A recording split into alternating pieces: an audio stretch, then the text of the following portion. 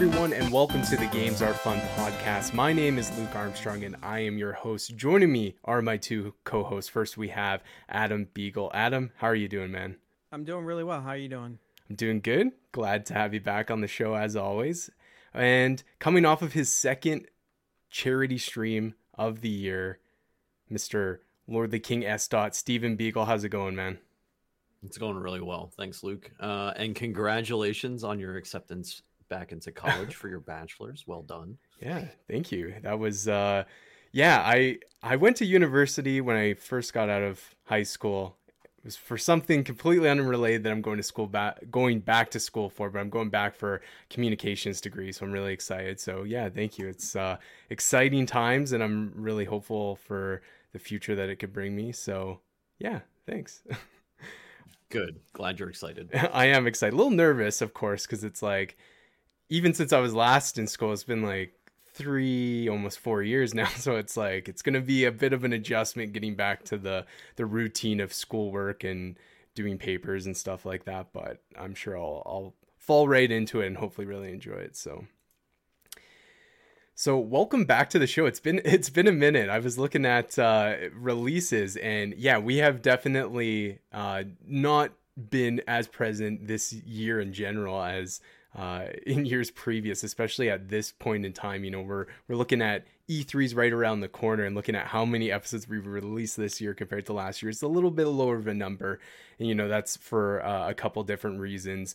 I'll be like, I don't want to be like say everything on the podcast, but I do want to be transparent with the audience here and say that me specifically, I'm just having a lot going on in my personal life right now. So like trying to juggle all that, as well as like doing side things like podcasting, or even my stream over on twitch.tv/LukeLlama. Go follow. You know, it's a lot to juggle and stuff like that. So there's sometimes where we plan out a day, and then the day comes, it doesn't necessarily work out that we can record that. And again, it's just with our schedules, it could be really, we don't have a lot of time to kind of schedule in those episodes. So that's kind of why it's been a little wonky. But we did get those Pokemon, we had that Pokemon Snap review, Steven, and then Adam, we were joined by James there for that Returnal review. So we did get a couple good review episodes in, but I'm really excited because, you know, going forward, we're now getting into like the Christmas season for gamers, right, guys? Is we're at E3. We're gonna already be talking about gaming season is here. Exactly, gaming season is here. I love it. Yeah, we're gonna have a lot to talk about in the coming weeks, and I think that's gonna put a lot of motivation, and at least with me, to try and do my best to plan out when we can do content, and also just make sure that we're not doing too much at once. As you guys know, like, this isn't just what we do. Steven, he's streaming 5 days a week over there on his channel. Adam, you're streaming up to 3 days a week on your channel. So there's a lot when we're adding this podcast. So I just wanted to start the show again by saying thank you for your patience. Thank you for continuing to listen into the show. We really appreciate that. And we should also mention too, I don't know that it's been mentioned prior, but Games Are Fun podcast is now 3 years old. Oh, yes. Right. Yeah, it is. I totally forgot about that. And like, when the actual day came and like passed it, like, I remember it was like, oh yeah, that was the anniversary. I knew it was coming up, but yeah, we officially passed 3 years as of the 29th, I think it was. And yeah, I thought it'd be fun maybe right now just to kind of do a quick snapshot in history, because there's different points where you listeners have kind of jumped onto Games Are Fun. So yeah, I started this podcast in 2018, May of 2018, and it was just a creative outlet, literally just a way to not annoy my girlfriend Megan by talking to her about video games all the time, and just having like a creative outlet where I could go and talk about video games. And it was just to myself, podcasting, me, myself, and I, and it was a lot of fun, and it really kind of increased my interest in like knowing more about the video game industry and trying to connect with other people in the industry, or doing similar things that I was doing.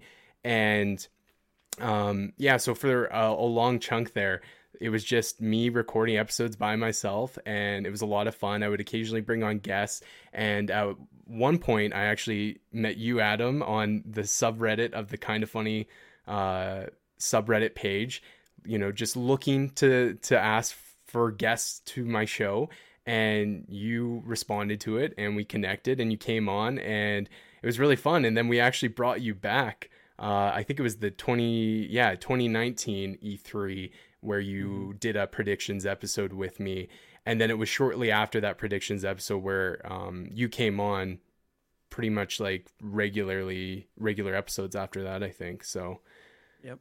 yeah. So that was a lot of fun bringing Adam on full time, because that was, you know, nice to have someone to talk about these things with, you know, instead of just talking to the microphone.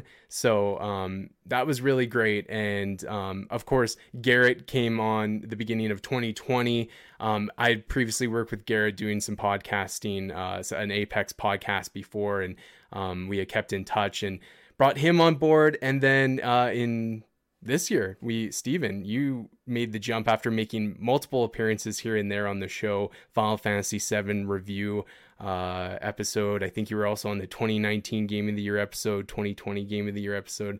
And you were already a kind of person that we were talking to in our Games Are Fun kind of like work chat, and brought you on. And yeah, here we are today. So that's kind of like in a little short history of Games Are Fun in the 3 years of like kind of what we've been able to do. So it's like looking back at it, it's kind of like one of those things where, man, I could have done this, I could have done that differently. But you have to remember, all of this has been figuring out as I go. I just one day literally bought a microphone and said, I'm going to do a podcast, and went out and did it. So, you know, every little milestone we've reached, you know, some are further apart than others, but I know I'm really proud of what we've been able to accomplish here. And, you know, just even like the relationships we've been able to build, like with you two, the Beagle brothers, but with Garrett and then the GAF community, like that's been really phenomenal, and how we've really been able to help kind of create a network of people that support each other in their content creation and stuff like that's been really fun. So, yeah. Yeah, absolute delightful community that's come up. If you want to be part of it, invite.gg/gamesarefun and join the Discord channel. We have a absolute blast on there.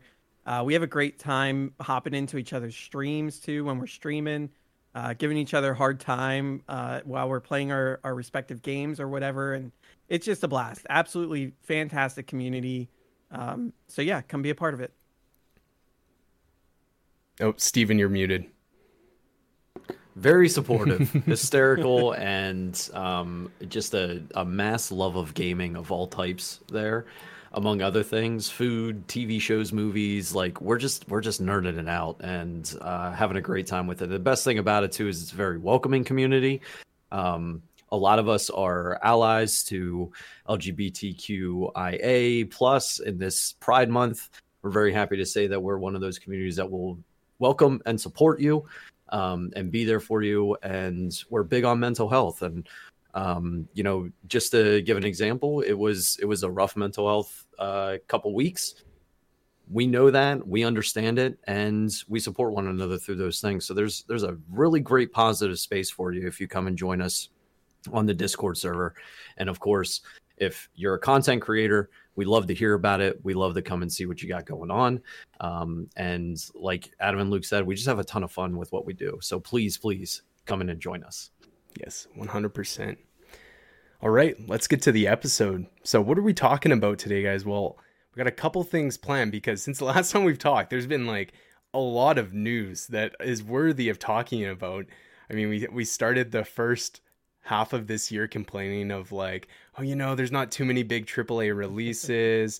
News is kind of dry. We're just kind of waiting for E3. And then, you know, May came along, and all of a sudden there was lots that started popping up. So the big one we're going to talk about today is Horizon Forbidden West had its own state of play last week, and we got our first look at gameplay for that game. So we're going to talk about that. Nintendo I feel like we've talked about this on the show before. We definitely have, but the Switch Pro, the rumored Switch Pro, is supposedly going to be coming out this fall, ? We're going to talk a little bit about that, and then if we have some time at the end, we may touch on some stories, including the Far Cry 6 gameplay reveal and release date, as well as Sonic's anniversary. They shared some announcements from that presentation, including some game announcements. So that's what the show is going to look like today. But before we get to all that, just a reminder that Games Are Fun is a weekly podcast. Each week, Adam, Steven, and myself join together to talk about video game news, trending industry topics, and reviews on recent game releases. You can catch the podcast on all major podcast services such as Apple Podcasts, Spotify, Google Podcasts, Stitcher. Just search for Games Are Fun on your podcast platform of your choice. And whatever platform you're listening on, if you like the show, please consider subscribing so that you don't miss when those episodes go live. You can also catch the show over on our YouTube channel where we have video of every single one of the episodes. If you want to see, 3 talking heads and some B-roll gameplay while we talk about specific games, you can head over to our YouTube channel. Just search for Games Are Fun Podcast in YouTube. We don't have that custom URL link yet, so please consider subscribing to our YouTube channel so we can get that. That'd be really helpful. And also make sure you're following us over on twitch.tv/GamesAreFunPodcast, where we stream the podcast. This podcast is actually the first one in a long time we haven't done live, but for the most part, I would say almost all our shows have been live, streamed on our channel. I think we've done a pretty good job at that this year. So, if you are catching the shows on the audio services, we appreciate it. That's fantastic. Thank you for your support. But you're missing a whole lot of fun over on twitch.tv, where you can hang out with chat. You can hang out with the Nishans who are cracking jokes all day, all stream long, trying to make us, break our professionalism while we're doing the show. So make sure you are following over there. And I think that's all I have. So it's been so long since I've done this. I think I did a pretty good job. I think I got checked off all the boxes. So Nailed it. You nailed it. You nailed it. All right. I'm going to turn it over to you, Steven, because before we get talking into your show, I wanted to do a recap because you had your second charity stream of the month. And why don't you share some of what that day turned out to be? Sure. So on my birthday, May 28th, I decided to do a second. Well, didn't decide. It was kind of imposed upon me because on the first charity stream, everybody donated for it. So I did a second one on the 28th for StackUp.org, which again is a organization that basically raises money to get veterans and active duty service members involved with gaming and geek culture through things like supply crates, which is gaming gear that's sent out to them. They get them sent to conventions to hang out with people there and get them connected back in the community to help promote positive mental health as well as suicide prevention. So really great organization. The 28th ran a lot like how the first one went. We had contests in Final Fantasy 14. We had some great gameplay. We did some minimum item level shenanigans where we basically set everything to the base for what it was for particular content and went and ran it. And ended up raising another almost $1,300 for Stack Up, bringing my total through these 2 charity streams this month up over $4,000, which is absolutely amazing. Completely unexpected with this whole thing. And even on the second one, I was just like, all right, I'm gonna set the bar to 5,000, see if we can hit it. If I can get 500, that's really all I'm expecting. Ended up almost tripling it. So it was just a great day overall, and I'm extremely proud of the Kingdom and what they put forward, and it was an absolute blast to do the whole thing. Another 12 hours. It got me thinking about doing 12-hour streams with you guys and how much fun that one was. Mm-hmm. And, oh my God. So, and there's a clip. One of my incentives, donation incentives, if you were there for the charity stream that we all did together, it is a known fact that I hate mayonnaise. I hate it. It's despicable. It's the worst condiment in existence. Somehow, not one but 2 redemptions happened through donations for me to take a crack at completing a climbing puzzle in the game, and if I could do it in 6 minutes, then I don't have to worry about eating any mayonnaise. But if I fail, well, then I have to eat a heaping teaspoon of mayonnaise. And I had to do it twice, and it was awful. It was the worst thing in my life. I still taste it now, and then anytime anybody mentions eating mayo, I just kind of Yeah. It was so bad, but it was so much fun. It was for a great cause. We had a really great time that day, and if we do hit 5,000, my link is still active. I'll have it posted up in our Discord after the show, after we do the recording of the show tonight. If we do hit the 5,000, I will do an additional 12-hour stream a little bit later on this year. So, awesome. Yeah, if you please check the show notes, there'll be a link in there right to Steven's donation page, and you can help support the cause by going over there. But yeah, big congrats to you and your community, the Kingdom, for hosting not one but two really successful streams and raising a ton of money for a really great charity. And Adam, any words that you wanted to share, because you're obviously involved in the first, partaking in some of the events in the first and the second one. Any highlights you wanted to mention? There was a lot of really great events. There was a fun run where it was, level 1 characters running through the world of Eorzea and Final Fantasy XIV, which was just so much fun to watch. I didn't participate in that. For one of them, I had the opportunity to be sort of an eye in the sky and kind of keep an eye on the action and just make sure that everything's on the up and up and everyone's being fair and good sportsmanship all around. Second time, it was just purely spectating through Steven's camera on his stream, and both times were an absolute delight. So much fun to watch. The glamour competitions were so much fun. Again, I participated in the first one, and it was one of those things. It's like, I'm not going to win this thing. I'm not really trying necessarily to win, but it was just fun to be a part of, and the community was very fun. Very welcoming to that. Like, although I'm a mod on Steven's stream, I don't typically get a lot of time to get into the game with the people in his community because of work and other things. So I'm typically just kind of in there for a little bit, popping in here and there when I can. So it was a good opportunity to interact a little bit more with the community and be in a space with them and have some fun. And they were very welcoming to having me in there. I felt a little bit like a stranger in there, but it was a really good time all around. And both streams, just absolute blast. The incentives, the minimum item level runs. Ooh, man, I know, Steven, you mentioned that earlier. Those were ones that I did actually get a chance to participate both times in, because I was off work in time that I was able to hop in and get into both of those. Man, those are a blast, because they were basically the first alliance raids that the game ever had. And they were alliance raids that me and Steven ran on content way back in the day. What was it, like 2014, 15? Wow, yeah. So we ran those on content. So we were running minimum item level back when that was the only option you had. And when you jump into one of those without that minimum item level, restriction, it's just an absolute breeze. You just go in, you steamroll, you dominate everything. But going back in, minimum item level was so much fun. The first one we did, Labyrinth of the Ancients, was just so chaotic and insane. The mechanics were throwing everyone off. It took us way longer than I think anyone expected it to, and it was so much fun. The second one we did, Circus Tower, went much more smoothly. I think we only had one full alliance wipe in that, but still an absolute blast. It was, everyone coming together, just being God gamers, getting through that stuff. Nobody knew what the mechanics were. Nobody's ever, for the most part, nobody had ever done that because they didn't get into the game until later.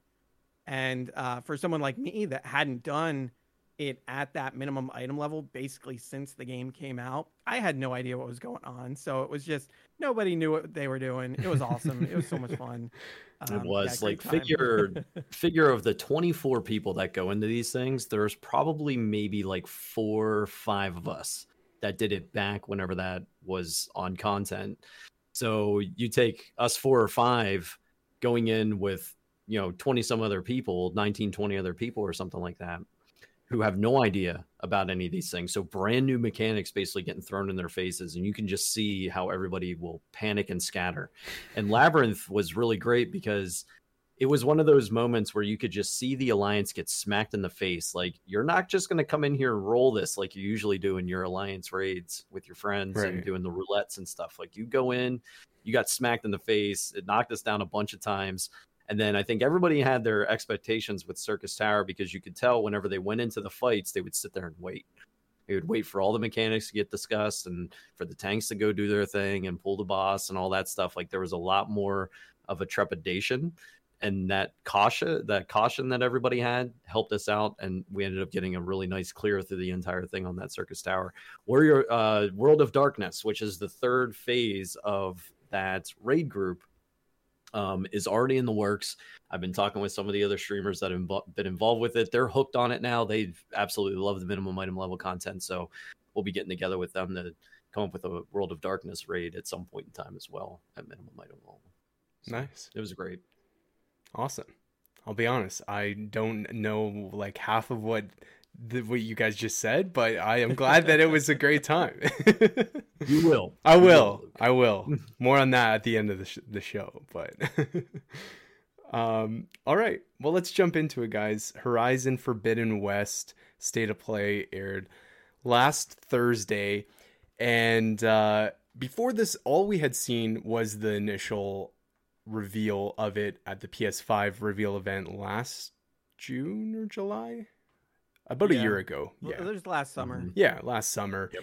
And we got a trailer for it, and at least I was very shocked to see a sequel for Horizon. I didn't expect to see that actually in the same show that we also saw a sequel for God of War, but Horizon, surprising nobody, got the first gameplay reveal out there with its own state of play. It was 14 minutes of brand new gameplay for Horizon Forbidden West, and it was really awesome because it kind of showcased some of the environment that you're going to be kind of exploring, especially the underwater traversal that's included in the game, which they kind of showed off in the reveal trailer. So they kind of went into that. They showed off some new enemies, and it just looks awesome. So if you haven't watched it yet, I definitely recommend that you go check it out for yourself. For our video viewers, we are gonna have some B-roll playing here, but initial thoughts, guys, on watching this reveal gameplay trailer. Because for me, like, watching it, I just want to say that, if you were to ask me before this, what are games that I think look really impressive? I always put Horizon on that list. This game, watching it, like, oh my gosh, it looks so freaking impressive visually. So what did you guys think? What are we thinking of this new sequel? Yeah, go ahead. I mean, at the time of this recording, with the footage that we've seen, this is easily the best looking video game that has ever been created to date. Just visually, at least, it looks the best from anything that I've ever seen. And obviously over time that's going to change as the hardware, the consoles get, or the developers get more in tune with what the console can do and the hardware and all that. They're going to push this system to its limits. So right now we're just seeing the tip of the iceberg, I think, of what the PS5 is going to be able to do. But for right now, it looks absolutely incredible. They've taken, what looks to be the systems from the original game and just kind of improved upon a little bit of everything and just making the game look absolutely gorgeous. We don't know a lot about the story, but I really enjoyed the story for the first game. I can imagine we'll have a very good story for this one. I do wonder if they'll be able to create that same layer or sort of feeling of intrigue that I got with the first game, where it's like, oh my gosh, I need to know what happens next, because we're seeing a world that's far, in the future from our current situation, and we obviously want to know what happened to our civilization as it once was. And so we kind of got that answer. I'm kind of interested to see what sort of story they're going to put into this game to create that same level of intrigue. So that kind of remains to be seen. But, I have full faith in Guerrilla that they're going to do that. Obviously, the gameplay looks phenomenal. So at least gameplay alone, this should be a very enjoyable game. I'm really looking forward to it. Yeah, totally agree. I mean, like with Horizon, it was number one on my list whenever I finally got around to playing it for that year. Whenever we did our personal top tens, and the game at the time on the PS4 was gorgeous. This one is just taking that and kicking it up a notch. Everything looks clear, wonderful. It's almost like one of those seamless transitions from cinematic into gameplay with the way that it looks. So it's got that great clarity to it. The gameplay aspects of it, the hiding in the tall grass and using your spear to fight, and having particular special ability sets that you can kind of work with in each of these battles to make your fights a little bit easier. That's all there, and they kind of expanded upon that as well. So it's got all that great foundation that Horizon had at first. And I'm with Adam on this. Is like what we're going to be looking at now is what can they do with the story, because the DLC for Horizon really didn't strike me as hard as what the base game did for Zero Dawn. So I'm interested to see where they're going to start taking this story wise. But what they gave us in that state of play has me hooked, and I'm ready for it. And like Adam said, like looks like the best video game that's visually that has been made to this day. Like it looks absolutely stunning, and that struck me really, really well. The one cool thing before they started this state of play is they were kind of running panoramic shots of certain areas and different regions that we're going to be able to visit. Mm-hmm. And one thing that they had in there that caught me intrigued story wise there's a lot of these, if you remember from the base game in Zero Dawn, the Hades structure, like the big hulking machines that were there, the long legs on them, almost big Hydra or octopus looking ones, humongous robots. There's a couple of these, it seems like, in the areas that we're going to be visiting, and I want to know, like, are we going to, like, what more can we get out of those? Do we get to explore inside of one, something like that? Like, I'm ready to see kind of more of the details on this and get my hands on and play it for sure. But yeah, absolutely great state of play, showing off how this game looks and what you're going to be able to do in it for sure. So when Horizon came out, I did actually play it. Wait, it came out in 2017. Yeah, I got it shortly after launch because I had gotten my PS4 like literally months before that. And this was like the one of those games that was like the reason why I was excited to have that PS4 is I was excited to like get into Horizon Zero Dawn, and I played that game and I loved that game, and there wasn't really too much negative I had to say about my experience. And I got to, I say 75%. I think that's a little generous because I don't think I got to like a big story beat. Like I still don't necessarily know the plot to the game, I guess. So I think I just fell into that trap of playing something else, and then I just kind of put Horizon on the back burner and forgot about it, and really wanted to come back. But when you have a big open world game and you get further and further away from it and you still haven't completed, it's like it feels like I don't know, you go back into it and it's like, I don't really know what's going on in this world anymore, but I also don't really want to start over because I've spent literal tens of hours, exploring this world and making, like, I don't want to just, I can't, you're stuck between that. And so I was kind of stuck with that, really excited for this sequel. Then I saw this trailer and I was like, okay, I need to make this happen now. I need to go. So I immediately picked it up for PC. And just because I love, PC gaming and the accessibility that comes with that. And man, just playing that game, running that game as making it as best as it can look.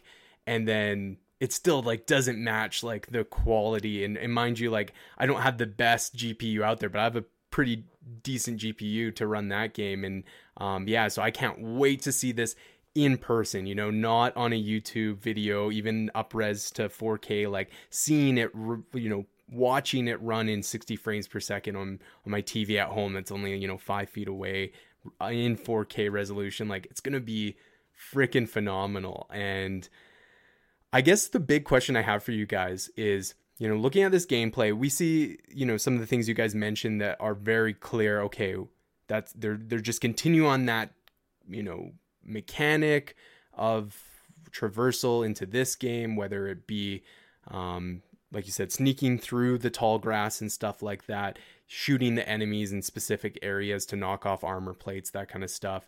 But what I want to know from you guys is there was something that happened after Horizon launched, and there was a game that released called Breath of the Wild.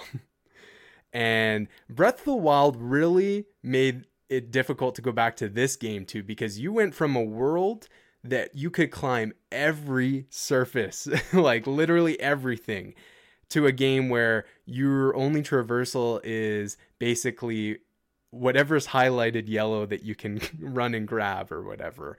Do you guys think, we saw in this gameplay trailer, there's a section right, I think after the water section, where she climbs up and we see those yellow marks again indicating, oh, you can jump up here.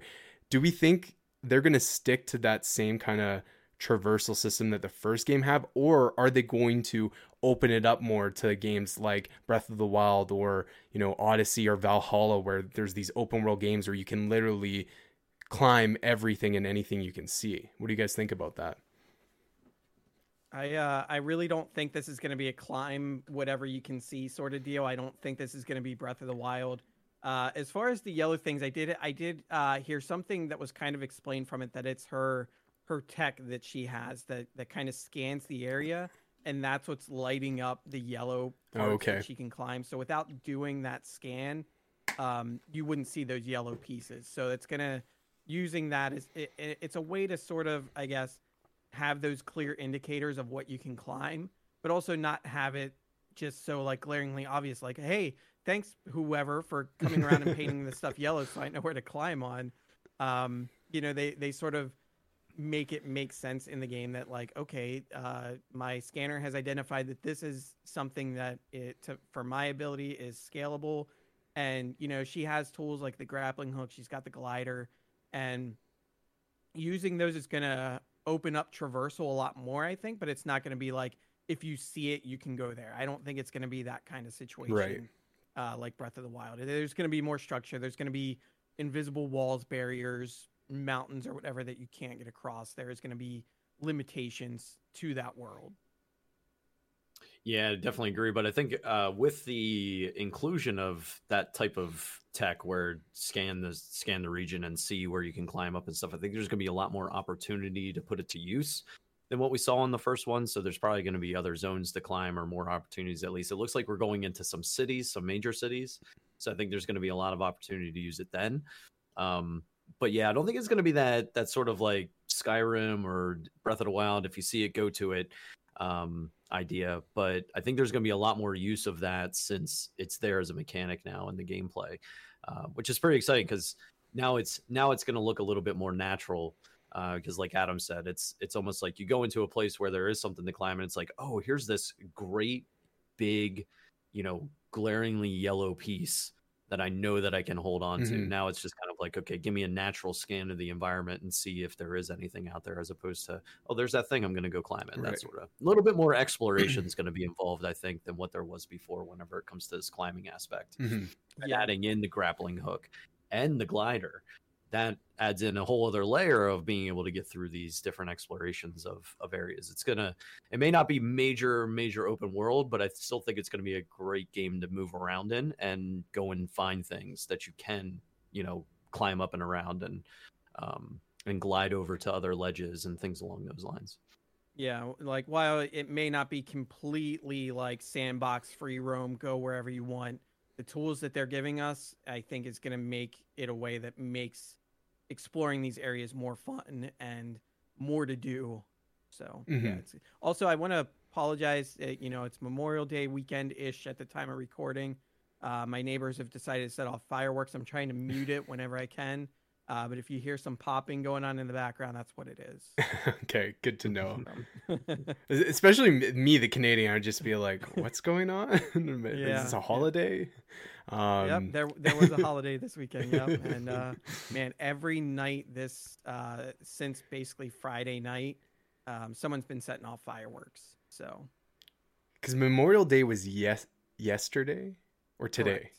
Okay. Yep. At the time of this recording, it was yesterday. And so they're still setting fireworks off because of yesterday. Yep. And Okay. they will probably continue to do so, probably through the week into next weekend as well. Interesting. Okay. That's the one thing as a Canadian, the Americans' fascination with fireworks is something. I will tell you that.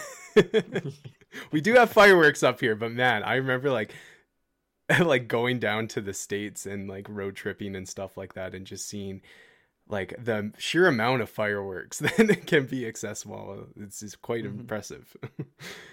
um yeah, I'm really excited about this game. I think like before we wrap up this topic, yeah, the when you think back to the first game, you really utilize scanning the environment like all the time, right? So kind of putting that in to look for places to uh, for your grapple hook or paraglide, like those kind of it makes sense, right? It's not like they're just restricting you for the sake of restricting you. They're kind of making the way you movement so that you're using the tools that are at your disposal, right? The game teaches you that literally from the very beginning of the first one, when you get that piece of equipment, right, is you use it for pretty much anything, to looting items, to figuring out how you're going to take down an enemy, right? Figuring out its track, highlighting that track so you can kind of sneak around it. So yeah, I'm interested in seeing like how can they take that piece of tech and just maybe like give Aloy some sort of like upgrade to it, right? So utilize it in a new way that we didn't see in the first game. Like I'm just kind of hoping that this game, all it really needs to be is what the first game was, but obviously we already know it's looking better. It's going to perform better. We got the PS5 hardware. We're going to get higher frame rates. I'm interested in seeing what this is going to look like on a PS4, but because this game is supposed to come to PS4. But I think it's going to be really good. I'm interested in seeing how they evolve Horizon in this like new generation. Because even when you look back to, there's a bit of a difference there, but I think of like Last of Us and Last of Us Part 2, and while they're very similar games in their tone and everything like that, 2 did some different things that 1 didn't have, with, bigger areas, just adding some little things that still made it feel like the original. So it's not like, whoa, what is this game? It's nothing like the first. So I think just watching this gameplay reveal, it's like, I think that's what it is. I just really hope that it's like they do enough, you know what I mean? That it's not just like Horizon 1.5. This is the sequel. This is supposed to be the expanded new game in this world. So, but no release date yet. No release date. So yeah, I was really surprised by that, because I was expecting going into this, it's like, okay, we've got what, 14 minutes of gameplay. They're gonna drop this release date on us. It's right before E3. This would be a huge thing for Sony if they did it, and then nothing showed up. And I'm like, what are we waiting for now, guys? Like, why? We've got all this gameplay, and maybe Adam, you can tell me, because you seem not too surprised by this, and then you're kind of expecting later, not even this year. Like, why wouldn't we get this game this year? Why didn't they drop the date on us? So once, I know you were very much like, I think you had even said in Discord, like, this is going to be a 2021 game. And, I was kind of open to that, as, especially with them giving it this sort of light of day. Like the last time, or usually when we get these things are kind of right around the corner, right? We had Last of Us Part 2 official state of play. We had Ghost of Tsushima official state of play. So, it was very reasonable when we heard the news that this was having its own state of play, that this was going to be a 2021 game. And almost immediately, as soon as the gameplay demo started, I put into Discord, this looks too good. This needs more time. This is not a 2021 game. Now, so granted, it's probably been in development for 4 years, right? But probably not that entire time was it being developed for PS5. And they also have to make a version for it that's compatible with PS4, because we obviously don't want to see another Cyberpunk situation, right? Where it runs well on one platform and it runs like absolute dog shit on another one, or on the previous gen. So I think that's something they're going to be, probably hyper focused on. The QA for this game is going to be nuts. So and again, it looks too good. although that demo looked super polished, it looked really great. There's a full game they're going to have to make sure is this level of polish that looks this good, runs this well. I think it just needs more time to bake. Them not giving us a 2021 release date or committing to anything at all. I don't not think even is all like that a surprising. fall or holiday 2021 or something like that. And I mean, the other thing too is we saw so many games getting delayed because of the pandemic. COVID-19 ran rampant. That's why we had the drought of games that we've had. So many things are getting pushed back. And I think this game probably suffered some development setback as well. And if they were to give us a date now, again, learning from Cyberpunk, they gave us a date and they pushed it back how many times? And we still got what we got. I think there's a lot of caution that's going to be taken from developers from that very cautionary tale, Cyberpunk. So I think, again, making sure that both versions are polished, the QA is immaculate for both versions, it's just, there's no way this is coming out 2021. I don't think there's a way that they can do it and have it be I don't want to say perfect because no game is perfect, but as perfect as it can be at launch. I don't think it can come out this year and be that game. So then this brings up a follow-up question, and maybe I'll field this one to Luke first, and then Adam, you let me know what your thoughts are. What is our big title this year? What's going to be the blockbuster game for this year then? Because if this isn't coming out this year, what is? What are we getting that's going to be like this level of hype for a blockbuster game? What are we thinking? God of War. You really think God of War is going to come out before this? Yeah, I do. Wow, interesting. Wow. Okay, so I was gonna say, like, I actually disagree with Adam. I think there's still a chance that this could come in 2021, but I'm in the camp of God of War is definitely not 2021, because I just don't. That one seems less likely to me for some reason, because we've seen more, which doesn't necessarily mean anything, but I don't know. Like, my thought of it is, okay, they got ahead with this state of play, and I was expecting a release date too. I thought, like you had mentioned those state of plays, Adam, and then even just recently, like Ratchet and Clank, right? Like next, like in a couple weeks here, we have Ratchet and Clank, or not even a couple weeks. So it's like, I thought they would have done that, and like, while it's not like going to be like, hey, the game's coming out in a month, I didn't expect it to that level. I thought there would be a bit of a gap there, but the fact that they didn't, I think what they're going to do, and you can mark this down as an early prediction for E3, is I think Sony in this month here during their presentation, they're going to have another Horizon trailer. It's going to show gameplay mixed with story stuff, like Aloy's talking about the West and how it's better than the Forbidden. East and how it's forbidden. And there's going to be more robot dinosaurs, and then it's going to get like a release date, and you're going to get like Jim Ryan whoever is Guerrilla at Guerrilla Games is going to be like, Horizon Forbidden West makes its way to PlayStation 5 and PS4 and that's where I'm not 100% sure yet. I'm like, I don't know where it's going to land. So I'm going to kind of tinker with that prediction so that next week when we get our formal predictions, I'm going to have that date finalized and I'm going to put it on record. But you think God of War, Adam? Why do you think that? Here's my thinking. Okay, so last year when they unveiled the PS5, the games that were coming along with it, they had, now granted it was just a title screen, but they did say 2021 in that. So granted, delays can happen. We've seen it happen with a lot of other games, but at no point did they give us a date, a window, anything for Horizon that would indicate that it would be coming out before God of War. Now, granted, it's probably been in develop longer because Horizon came out a year sooner, but again, there's been no indication that that's coming out before God of War. God of War actually at least got a year.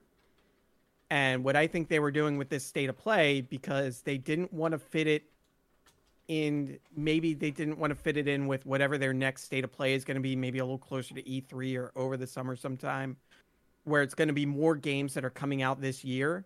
People are still going to want to know what's going on with Horizon, because if you go through a state of play, you're putting out all your big titles, there's no Horizon. You get the people in chat that are like, Horizon went, like what they're doing with Elden Ring and Silksong. Like every time you're in a Twitch chat or YouTube chat or whatever, while there's one of these conferences going on, it's always the people asking, when's Elden Ring? Skate 4. Granted, it's all memes at this point. But people would want to know where the hell is Horizon, and by putting this out, it shows this is being worked on. Here's enough gameplay. This should hold you over for a little while, that if we don't show anything in our next state of play, you're not going to throw fits, you're not going to be angry, you're not going to give death threats like, where's my Horizon? And this leaves the door open for them to focus on other games. They don't need to set aside a big chunk of time for Horizon, because that's out of the way. Now we can focus on games that are coming out this year, like God of War, because it's coming out this year, 2021. Oh man. I couldn't tell you when. Like I don't know. I maybe have to tweak that, because this is kind of a prediction, right? I'll have to think about that for our next episode and predictions on when I think it's actually going to fall. But I do think it's still going to be a 2021 game. I hope it is. My fantasy critic lineup hopes that it is. But yeah, I think, just again, because we were given something before we've gotten like any sort of date indicator for Horizon, that I think it's still coming out first.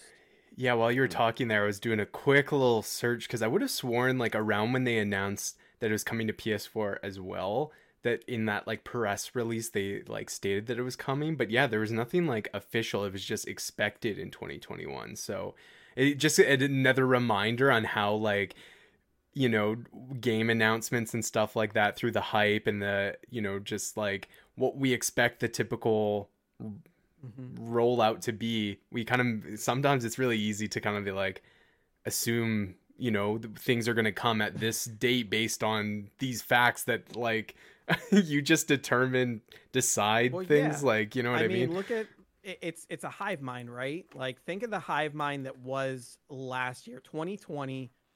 Everybody thought Breath of the Wild 2 was coming out last year. Mm-hmm. Everyone's saying, we haven't heard anything from Nintendo. All we've gotten so far is Animal Crossing. What's going to be their big holiday game? It's going to be Breath of the Wild, because we've seen a trailer for it, and it's been a couple years, and it's the one that makes the most sense, and it never came. We still don't know anything else about Breath of the Wild 2. Now, granted, that'll probably change at E3 this year. Just a gut feeling. Who knows what Nintendo's going to do? Nintendo's going to Nintendo. But last year, everyone, if you would ask anybody that was following games news when Breath of the Wild 2 was coming out, they would have said this year, holiday 2020. And I feel like the same thing is happening with Horizon. It's just one person breathes it into existence. Your Greg Millers, your I don't want to say Jason Schreier, because he probably has sources if he's saying it, but your Game Scoop crew, or like Game Scoop, absolutely, yeah. Someone breathes that out into the world, and all of a sudden it catches, right? And we get this hive mind, we get this tribal mentality that because we heard it from this person, even though they didn't have a source or anything to go along with it, we latch onto that because it's what we want and that's what we believe, and then it just catches, and that's what everybody thinks, and everybody goes along with it. So I'm stating here, I do not believe Horizon is a 2021 game. I do believe God of War is a 2021 game. And I should say another case of this, another instance that was just revealed to me. I don't remember what I was listening to, but it was never officially given the subtitle Ragnarok. That was a title that was given by fans, by people that want it to be called Ragnarok. And everybody believed that's what it was, to the point that IGN, the Game Scoop, I think it was Game Scoop, that was coining it along with it. Like, well, we think God of War Ragnarok is coming out, and that wasn't even the subtitle that was given. It literally just says Ragnarok is coming, right, in the trailer or something like that. And So ran with it. I mean, it's entirely possible that's the name of the game, but because we all assume or we expect that to be the title. That's just what everyone's calling it. I think there was even the rumor, I think it was with was it Assassin's Creed Valhalla? Everyone thought Ragnarok was a subtitle for that game as well. Yeah. So yeah, we just, we catch things and we get that association and we immediately think, and it happens with releases too. So no, it's true. And a good reminder that, especially like we're in this E3 season, there's lots of rumors. One of the next story we're going to talk about is like a little rumory. So like, always take things with a grain of salt and fact check. But either situation, God of War or Horizon, if one of those come out this year, I'll be very happy. I'll just say that. Sign me up. Yeah. I'll take either one. I don't care if I'm wrong. If Horizon comes out, I'm playing it. I don't care. Any blockbuster at this point, right? So any blockbuster at this point. Yeah. And my idea on this whole thing is, if we were in a standard Sony E3 show, right? Guerrilla would have came out and done this. They would have given us the trailer, right? Like Luke was describing, Aloy talking about the Forbidden West and how forbidden it is, and the dinosaurs and everything. And they'd be like, okay, and then we got a special treat for you. Here's 12 minutes of gameplay on this. The crowd would go wild. There's going to be a date, like Luke was saying, coming up here. I think it's going to be 2021. The game looks so good. It's so well done and it looks finished at this point. What they did is they brought in a nice section of the game, like this one section that kind of crams in a lot of these new mechanics and a new monster. So they've got this one area that kind of gives us a great showcase of what's going to be new in it, at least some of it. I think that what Luke is saying is that we're getting a date. It's going to happen this year. It's going to be holiday. It's in my guts. It's in my guts. That's me breathing the life in. It looks too good to be ready by the end of this year. That's all I'm saying is I think that to make a full game look and play that well, it needs more time. So then what we end up, I was just sitting here thinking, listening to you guys, is if we don't get any of these, we're literally in a year of the MMO. We're in the year of the MMO, which is wild because we've got been bitten by the MMO bug pretty hard. Yeah, like it's happening right now. It's crazy. Yeah. So like if we don't get these single player games and we're left with Mass Effect Legendary Edition, a series of games that came out a decade ago, as our big blockbuster titles, like we're sitting on the year of an MMO right now. So it's gonna be interesting to see what happens. It's gonna be interesting, and like that's why I'm really excited for this E3, even more than last year in a weird way, right? Because it's like obviously it's like coming back, so that's like exciting, having that whole presentation, and it being kind of hosted, this digital thing for the first time is going to be cool. I'm fascinated by that. But I feel like last year, although there was repercussions in development on games because of COVID that we saw, I feel like we are still like for the next little while going to continue to see like that aftermath from that, of having to switch and cease operations in the office to move to work at home, and like how that just like really, put things back for a lot of industries. Like I think like we're gonna start seeing like there's still games are like still showing us that stuff, but I feel like I don't know, like there's going to be we're not out of it yet. Just because we're getting vaccinated, all that, like the industries such as the video game industry are going to continue to, we're going to continue to see the repercussions that they had to face and stuff like that. So I do hope that they can get at least one AAA game out, and it's especially in like the year after the PS5 launched, even though only half of us can actually play them since they can't sell them. So we're gonna get a good opportunity to see how Horizon runs on PS4 the way it's going. Yeah, I cannot exactly. Get a PS5 right now. Steven will get that PS4 review for us. Remember whenever I was making fun of you guys and I'm like, oh, I'm just gonna wait on getting my PS5. Yeah. I'm not pre-ordering. That's a mess. Here, The other thing too is when that 2021 date was given for God of War, we were already almost half a year into the pandemic. So, there may be delays involved, but like we were already into it. So I mean, they had to have accounted for that at least a little bit to still give us a 2021 release date. So yeah, I'm still saying it. God of War 2021. Fair enough. yeah, I guess after E3 we'll find out what fall looks like in general for all the platforms and stuff. That, I guess that's kind of where I wanted to finish that thought, is like not just for PlayStation, but like video games in general. Like, will this be a typical fall? I mean, last year we kind of got that, but we also got brand new consoles, so we were all caught in the hype of that. What does this holiday look like? Should be interesting, but yep. Especially it could be very interesting for Nintendo, which is our next story here. Nintendo Switch Pro reportedly releasing this fall. So there's been so many freaking rumors about the Nintendo Switch Pro that For years now. Years, yeah. Short, like probably within a year after launching, like they're already talking about the next iteration. And I think conversations definitely ramped up once the, you know, PS5 and Xbox Series X got announced and we're moving into a new gen. It's like Nintendo's always kind of been like in this weird rotation when it comes to generations. And, you know, I think a lot of people have made this assumption because the PlayStation and the Xbox One kind of got these like mid-gen upgrades with the Pro and the Series, or the One X. Will Nintendo follow that? And because when you look at the Nintendo Switch and its specs and its hardware, rather, you know, there's a bit of a gap on where things are now to when that launched. So Bloomberg actually did a report talking about a report saying that the Nintendo Switch Pro is real and that it is coming in either September or October.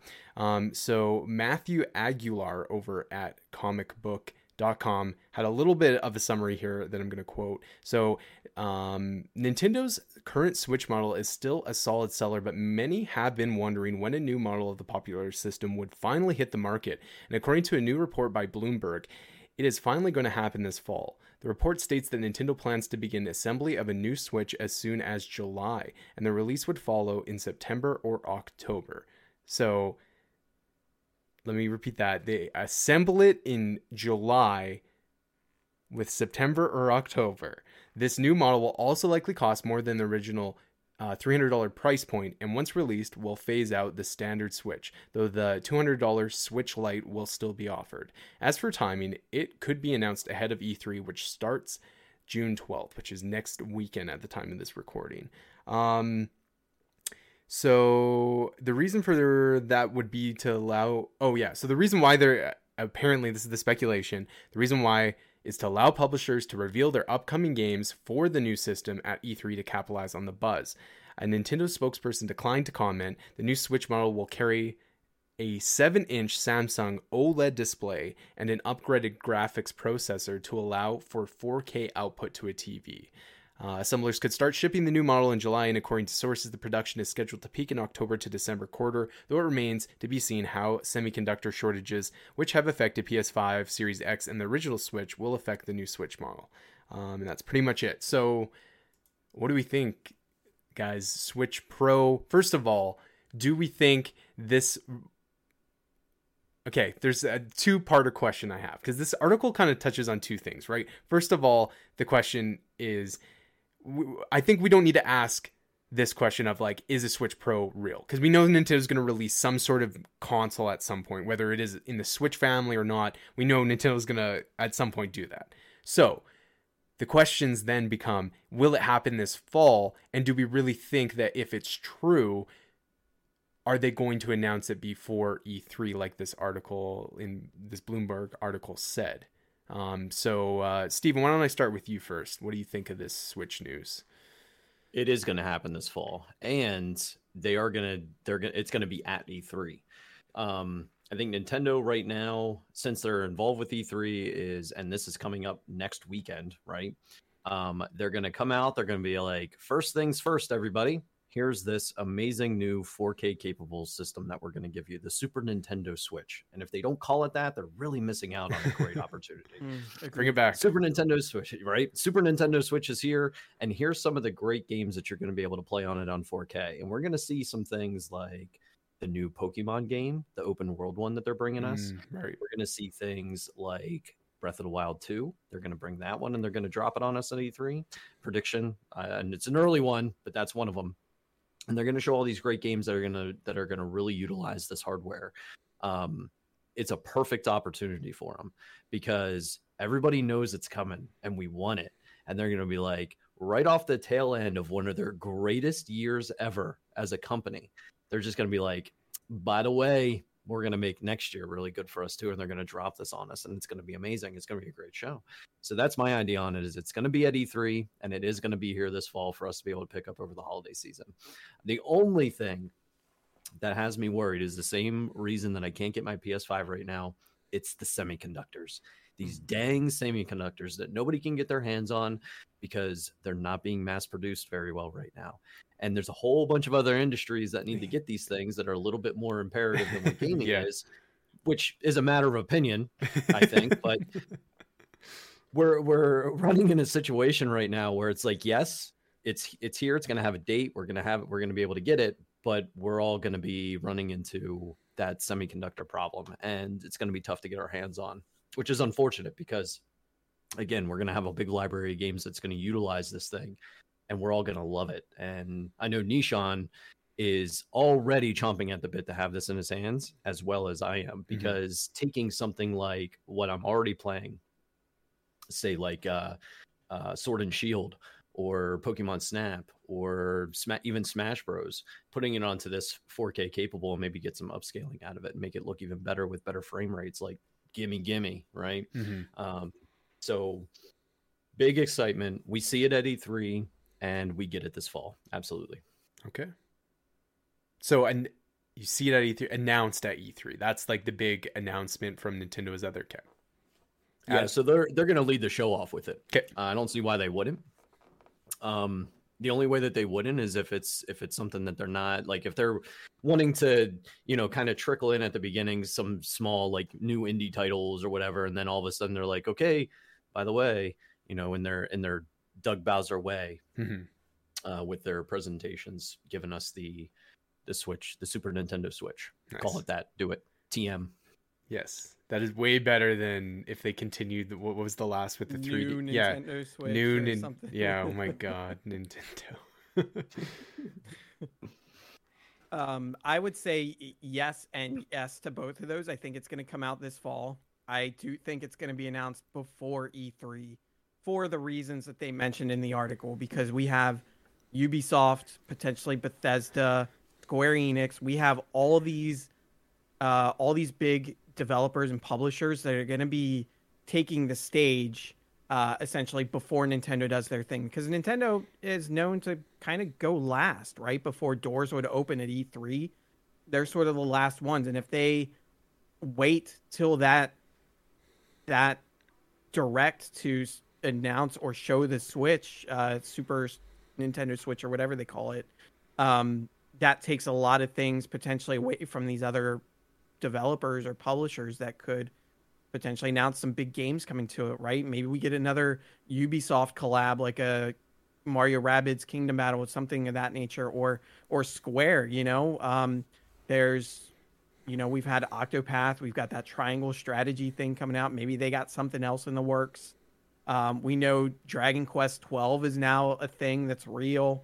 So maybe there's going to be something on Dragon Quest 12 that comes out and they could show. And you can do this on the Switch too. So there's a lot of opportunity for this Super Nintendo Switch to get some limelight even before Nintendo's Direct comes about. And when they do, that news will already be out of the way. They can focus on the games coming out and they can just knock our socks off with all the Nintendo goodness that's coming out. But I do feel like it's coming out this year because I feel like it's almost necessary to run some of these new games that they're making. Breath of the Wild 2, Pokemon Arceus, that Arceus thing that they're Legends, that's it. Yeah. Games like that I think are really going to benefit from the more powerful Switch. And again, sort of just that little bit of gameplay that we saw of Pokemon Legends, again, I feel like it almost needs that upgraded system to be able to run that game really effectively. So I do think it's going to have to come out prior to that. I don't think it's going to be a launch game, but I could very well see this coming out with Breath of the Wild 2, which will be the perfect fit because we had the first Breath of the Wild come out with the original Switch. I think it would be awesome. Absolutely incredible. hopefully these games do run relatively well on current hardware, because I'm not expecting to be able to pull a Super Nintendo Switch in the way that I was able to somehow get a PS5. Whatever miracle I called upon to get that, I probably won't be able to do a second time around when it comes time for the Switch. So yeah, hopefully these games do run well on current hardware, especially if the Nintendo or the Switch Lite is still a thing, because you know there's a lot of those out there and they don't want to alienate those players on those devices. So surely they would have to work on the current hardware, but I'm very excited for it. My Switch is maybe running on its last legs right now, so I kind of need a new one, and I don't want to buy another one, especially with this Pro right around the corner. So, but yeah, so yes and yes to those questions. Yeah, I'm right there with you guys. I definitely think this is the year we get it. I thought that before the pandemic and even after the pandemic, I'm still in that line of thinking, although I think Nintendo would obviously much prefer the world to be in a different situation, right? So that they didn't have those issues on top of just like the demand issues that come with Nintendo products, right? Like that being on top of it, I think you're right, Adam. It's gonna be we definitely lucked out with our PS5s. Like literally, like to think in the moments we got them, it could have been minutes, and we would have been like we wouldn't have gotten them. So it's yeah, I hope I'm gonna try my best that if it is a situation where it gets announced, and they say, yeah, this is when pre-orders are going live, I'm gonna try my very best to try and get on that, because yeah, I'm in the same boat. I want that upgrade. I've been waiting for that upgrade, and yeah, I just hope that going forward, with these mid console things, like the thing with Switch is like generally Switches are a little. Actually, I'm not entirely sure, but at least in Canada, they're more inexpensive than a PS4 or Xbox One, like when you went to the store. And so, not to mention that they cater to a younger audience too. So, like, I just hope that, like, there were a couple games, I think, from the new 3DS that was like, it could only, I think it was like the Xenoblade game, and then there was the Minecraft or something like that. And they could only play on the new 3DS, meaning if you had the original 3DS, you couldn't play those 3DS games. And it's like, well, that shouldn't be the case, right? Like these new 3DS should like optimize these games and give a better performance, and not hinder that audience that has already bought into your system. I don't think Nintendo would do that, but I just like, because you look at the gap of like the Switch and its hardware there, and you look at something like the PS5 or something, like I know that there's a little bit of, you can't necessarily compare those two things because they're very different, but it's just the way Nintendo executes this, like it needs to be done in a way that's like the Nintendo way. It's not going to be like a $500 handheld or something like that. Like, it's just, I'm really interested in seeing how they handle it. Cause I think when we were talking about earlier about Horizon and like how the media and everyone in the fanfare just like Switch Pro, like not a real thing, just something that was made up. Like we're literally just assuming that this is, was going to happen. Like maybe it is more robust and more of a successor than we think it is. I'm just really interested to seeing it unfold, and if it means like having those Breath of the Wild 2 or those new Pokemon experiences with more fidelity, like I'm totally for it. So yeah, I think it's going to get announced.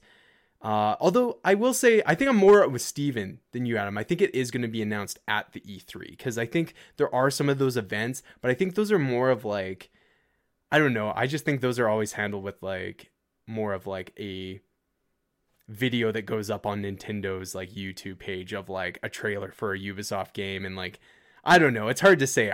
The sooner the better, but definitely. Because, I mean, they didn't do that with Mario and Rabbids Kingdom Battle. True. So True. So like, I think a big collab like that. Whenever you have companies and they're like game oh god, words. Whenever you have the studios coming out with their games and they show the trailers and everything, and then out on the bottom they've got all the icons there that show what platforms these things are coming out. Nintendo doesn't have to change that it's coming out for the Nintendo Switch for those types of things. So like those presenters are going to be able to come out and say, okay, this is game X and it's going to be coming out for PC, PS5, PS4, Xbox, and Switch, right?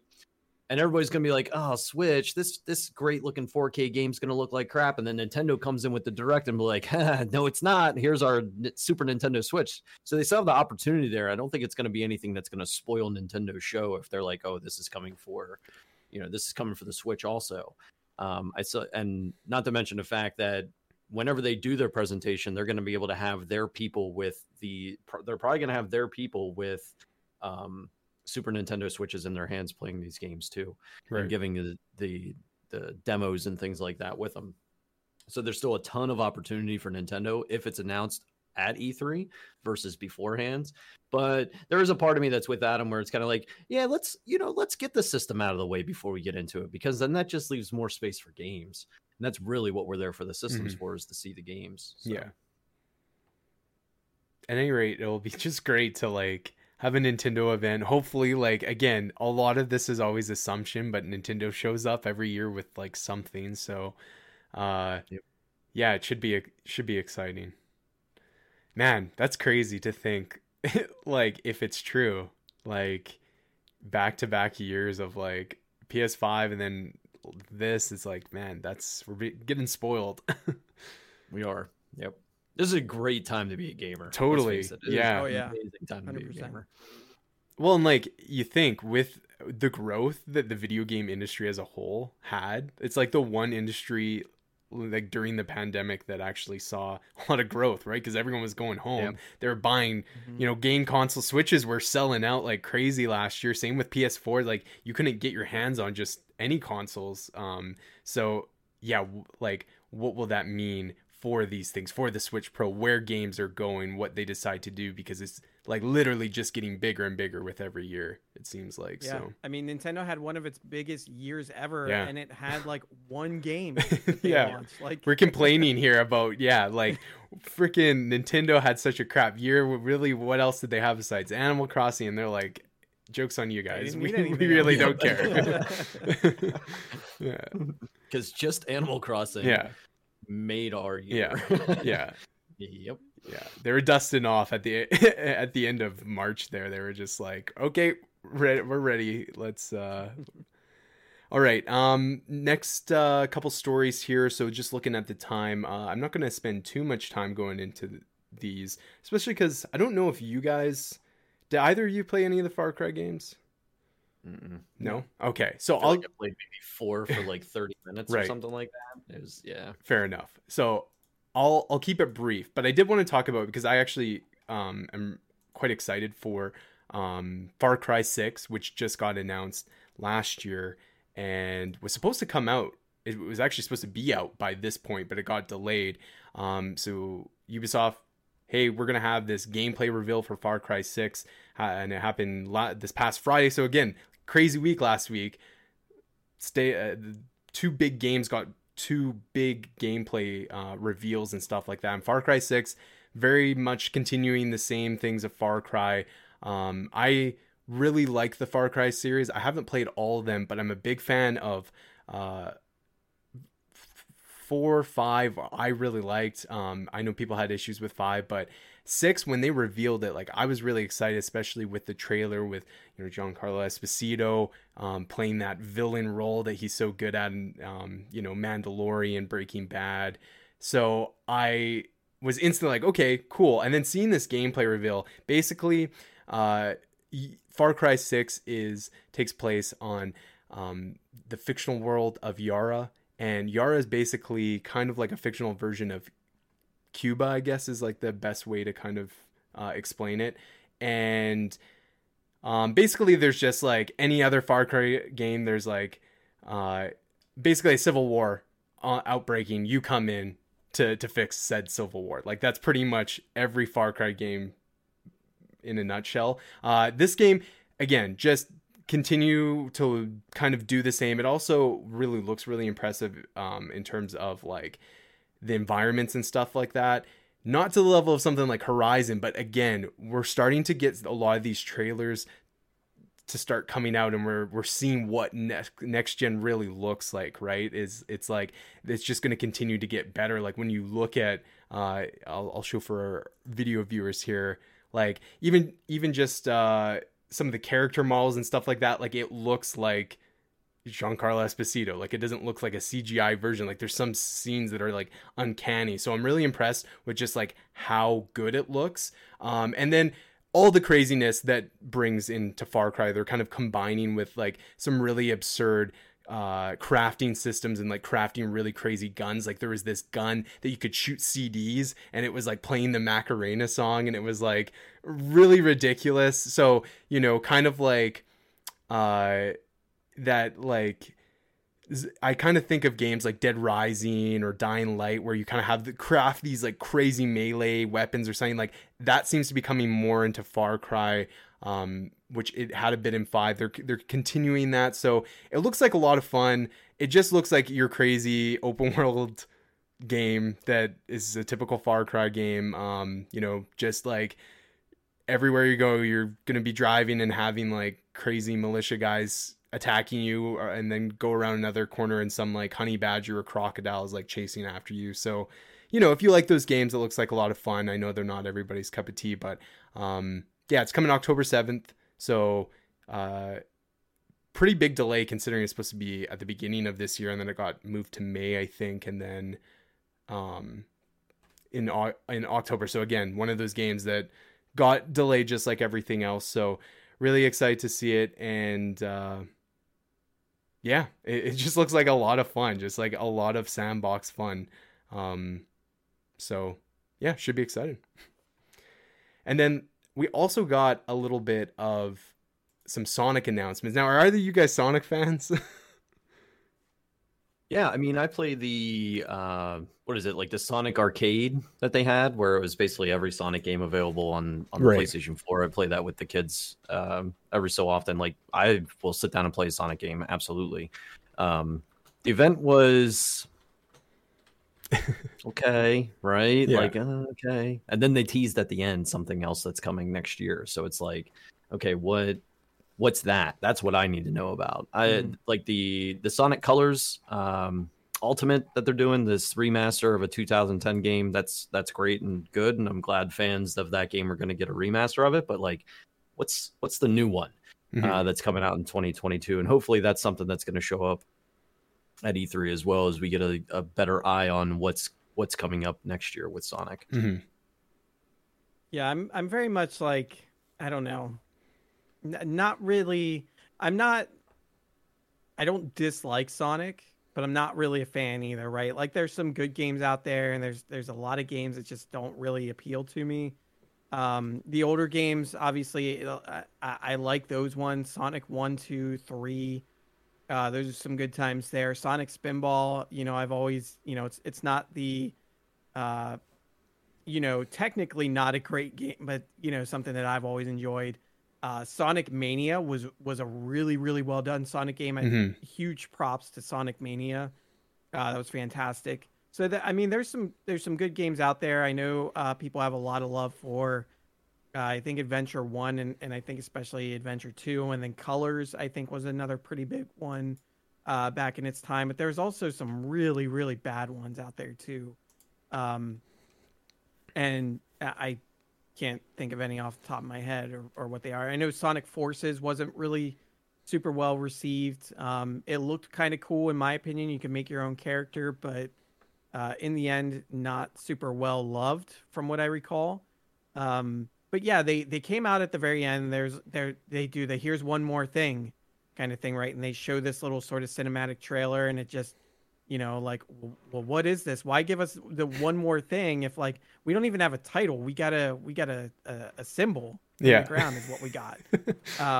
So it's like if we could have maybe got a little bit more, that would have been great.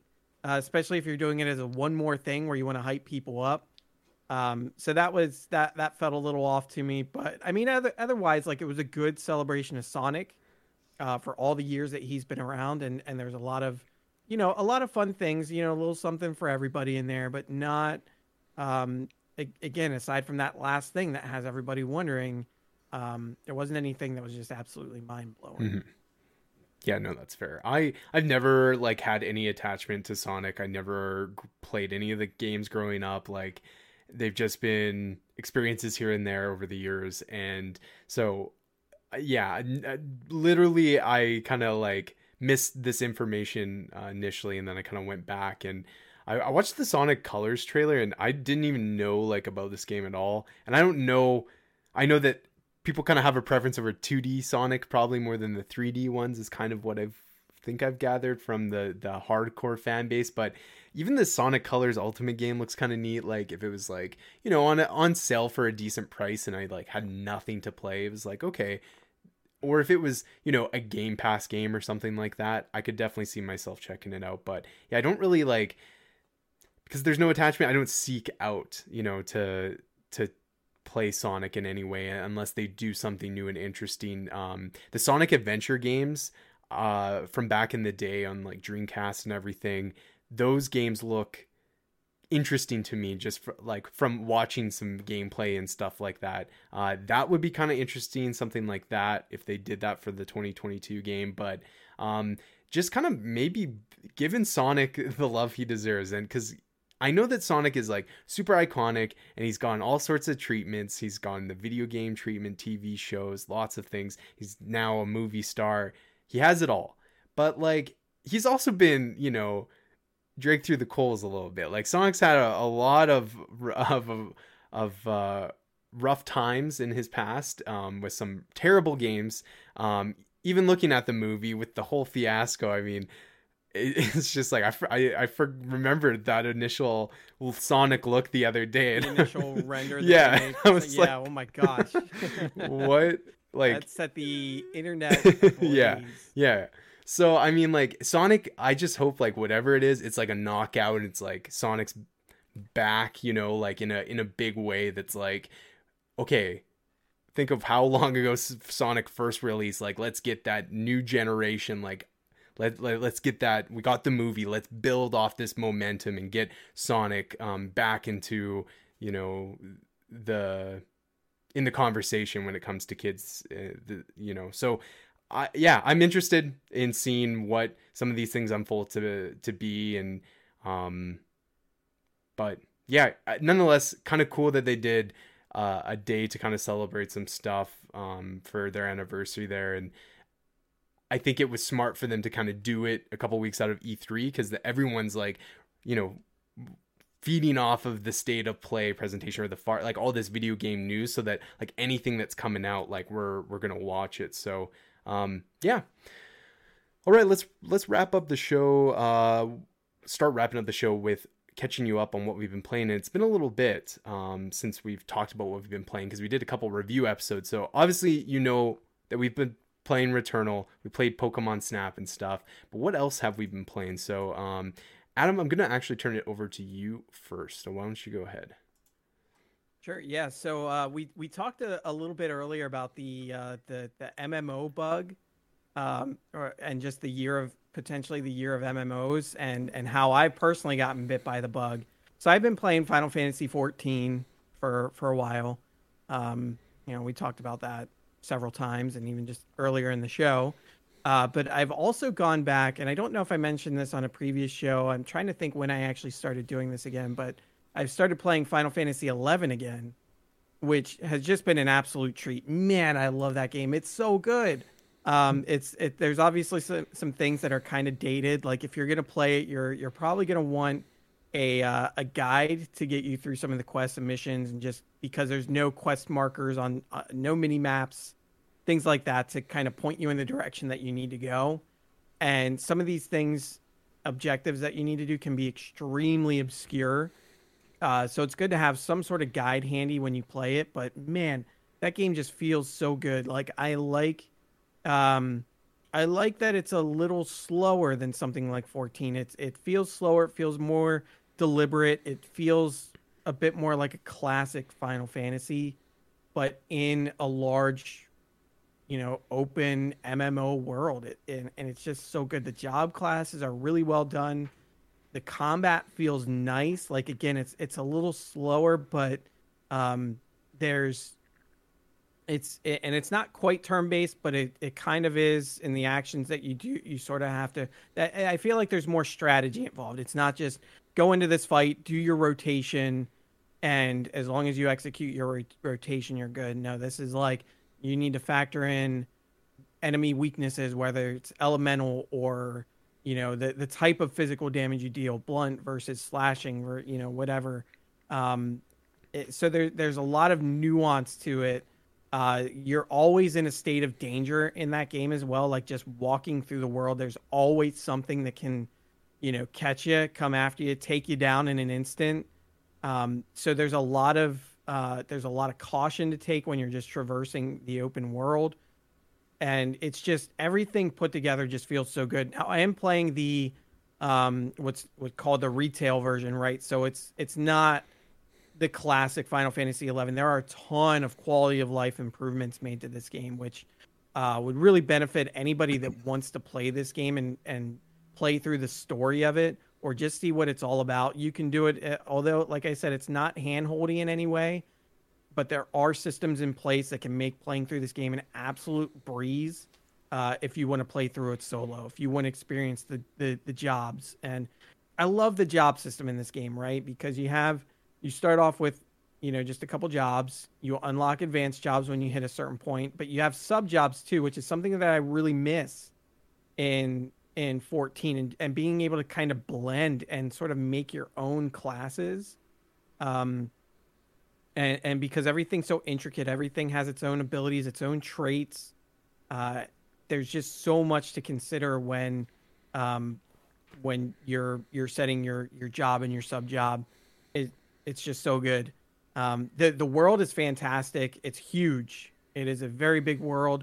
There's a lot of monsters in there. There's a lot of stuff that you can do. There's a lot of NPCs to talk to. Even if the server was relatively empty, it feels well lived in because there's plenty of NPCs, plenty of quests to do, plenty of missions to take on, and it's just great. I kind of thought when I jumped back in, it would just be like this quick nostalgia thing, like, oh yeah, look, here's all the things the music that I enjoyed in the towns that were fun to go to in this job class. And no, I am like hooked on this game. Like I just want to keep playing it, and it kind of pulled me away from Final Fantasy 14. And so I've been trying to like balance the two again, because obviously we have Endwalker coming out for 14. I got to make sure that I get some prep work done for that, make sure that I don't totally rust over these couple months. And but yeah, 11 is just, it's so great. So I've been playing that. Nice. I also want to talk a little bit about Biomutant. Oh yeah. So as people have probably seen, the review scores have not been great, and this is a game that I've been looking forward to for years. And every little bit of information I could get, I was into. And they even had a trailer for it. I think it was earlier this year. They kind of just did like a quick, like, here's an overview of the world that you'll be traveling through, and it looked very bright and vibrant and stuff like that. And it is, but it's also very empty. There's not much to do. The combat is fun, but it also, the animations just feel a little weird. That can make combat feel a little wonky sometimes. Overall, I'd say the combat is generally fun, but there's so much going on. There's a crafting system in there that just feels bad. I wish they would I wish the crafting wasn't there. I wish it was just finding loot, equipping the best gear that you can, instead of find all these pieces and then maybe you can make something that's half decent, and then you can mod it and put all these things on, and there's so much that you can add, and it all feels very arbitrary. And it doesn't make a lot of sense. I don't like the crafting in it. I think the review scores were warranted, as much as I hate to say it, because I really wanted to like this game. I made it through most of the tutorials. But there's it sort of has that Breath of the Wild vibe to it, where they kind of give you the feeling like you can kind of go out and go anywhere in the world, which I guess you can. But it also limits you to like your main quests in a way. Like it really wants me to go in this direction and fight this like first big boss. but maybe I'd rather go in this other direction and fight one of the major bosses over here. And I don't think I can really do that, so it kind of takes some of that freedom away. Um, the character creation was kind of cool. The narration on it is just bad. It's That's what I've bad. heard. So you have this world that has, you know, other animals in it. It kind of feels like a post-apocalyptic Redwall. If anyone's familiar with that series, where it's typically high fantasy animals doing high fantasy things. You know, kind of like a blend of, like, I don't know. I almost want to say Lord of the Rings, but without the super like threat of world ending things, where it's just kind of like it's adventures with animals that wield swords and shields and armor and stuff like that, and they do mystical things, and it's really cool. But it feels like a post-apocalyptic version of that, right? But when you go and you talk to these other animals, you can't understand a damn one of them, apparently, because you have to have a little automaton robot cricket translate everything for you. So you basically, when you talk to another NPC or an animal, it's basically like a sim, like talking to someone from The Sims. And then you have this automaton narrate what they said to you. And it's just like, I would rather just understand what they're saying and have each of these characters have a voice, as opposed to hearing this gibberish followed by a narrated line, because you can skip the gibberish and just hear the line. But then there's been times where I accidentally press the skip button and I missed the line of dialogue altogether. Not that the dialogue is of much consequence for the most part anyway, but there's so much of it too. It's like, there's so much dialogue and it's twice as long because you have this language that you can't understand, and it's not like it's even happening simultaneously. If it was just this language I couldn't understand, but there were subtitles, that'd be one thing. But yeah, like a Banjo-Kazooie or something like that, or Animal Crossing. Yeah, but in this case, you have to hear it, and then you either have it read to you or you can read it yourself. Wow. And it drives me nuts. That sounds annoying. So yeah, it's a solid 6. And that's like really all I can give it. Now, granted, I'm not super far into the game, but I really don't have the urge to go back and play anymore, which is a real bummer, because I wasn't going to pick it up. I'm like, I'm going to wait for a sale. Yeah. And then, you know, I watched some streams on it, some friends playing it, and I watched it. I'm like, okay, this actually looks like something I could get into. That, you know, it's obvious it's not going to be game of the year, but probably something I would enjoy. And so I bought it. Thankfully, I had a $25 PlayStation Network gift card that I used to kind of bring down the price a little bit. So that was my sale. Plus, it is like, it's a cheaper game to begin with, right? Like a little bit. Like it's not $60. Oh, really? Because maybe that's because I had an EA. Yeah, it's the EA Play discount, I think. Oh, yeah. See, I missed that. Yeah. Yeah. I wish I would have got in on that, but I didn't. But yeah, that's too bad. I don't know if there's. I know you were looking forward to that game, and you were. I really was. It was one of those rare games that I remember, like, people talking about it on podcasts here and there, IGN, Kind of Funny, whatever, and people be like, "What's that game?" And I'm like, "I know that game." And then when I remember, like, there was one show we did once, and you're like, "Oh yeah, I know that game," and I was like, "Okay, like, it's like a game that seems like should be known because Avalanche Studios, like, there's people that are like, it's published by EA, like, this is a big game that people should know about, but it just was kind of stuck in that trouble with development there for a while. And then when it was finally coming out, I'm like, cool. So it's so unfortunate that, like, after all this time, and like, I kind of had this thought it looked like a AA game that maybe could become something bigger and really catch on and find an audience or something. It's unfortunate that the reception was, you know, not super great and just kind of good, but yeah, that's a really good way to put it too, because AA game that's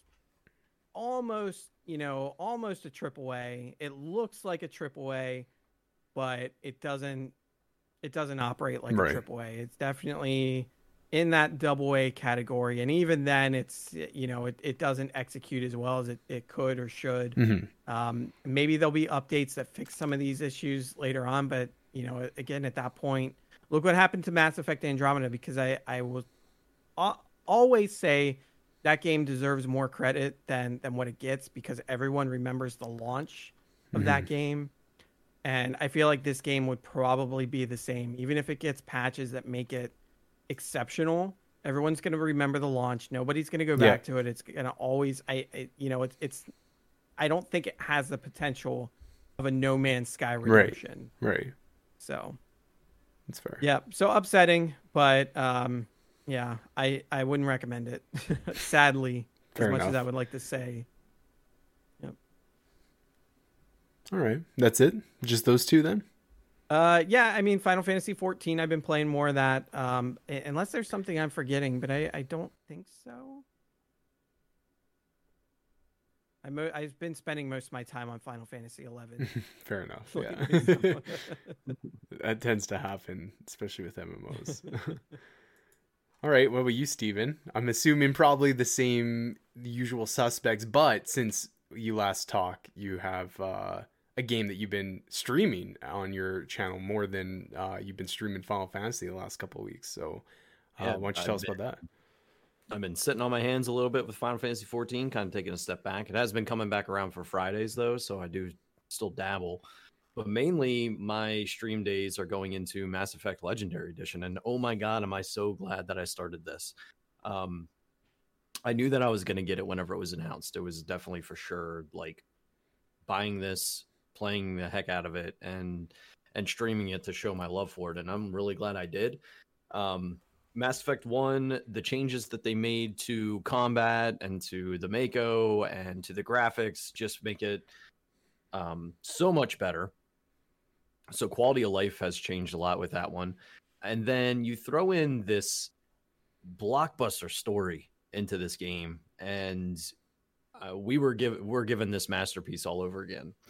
I came out of Mass Effect 1, 10 out of 10. Like, if this game was coming out this year and could be up for a Game of the Year award, it's getting it. Like, it's that good of a game. So if you've never played Mass Effect, or you gave it a shot but never really went back to it, I implore you to give it a try, because it is so good.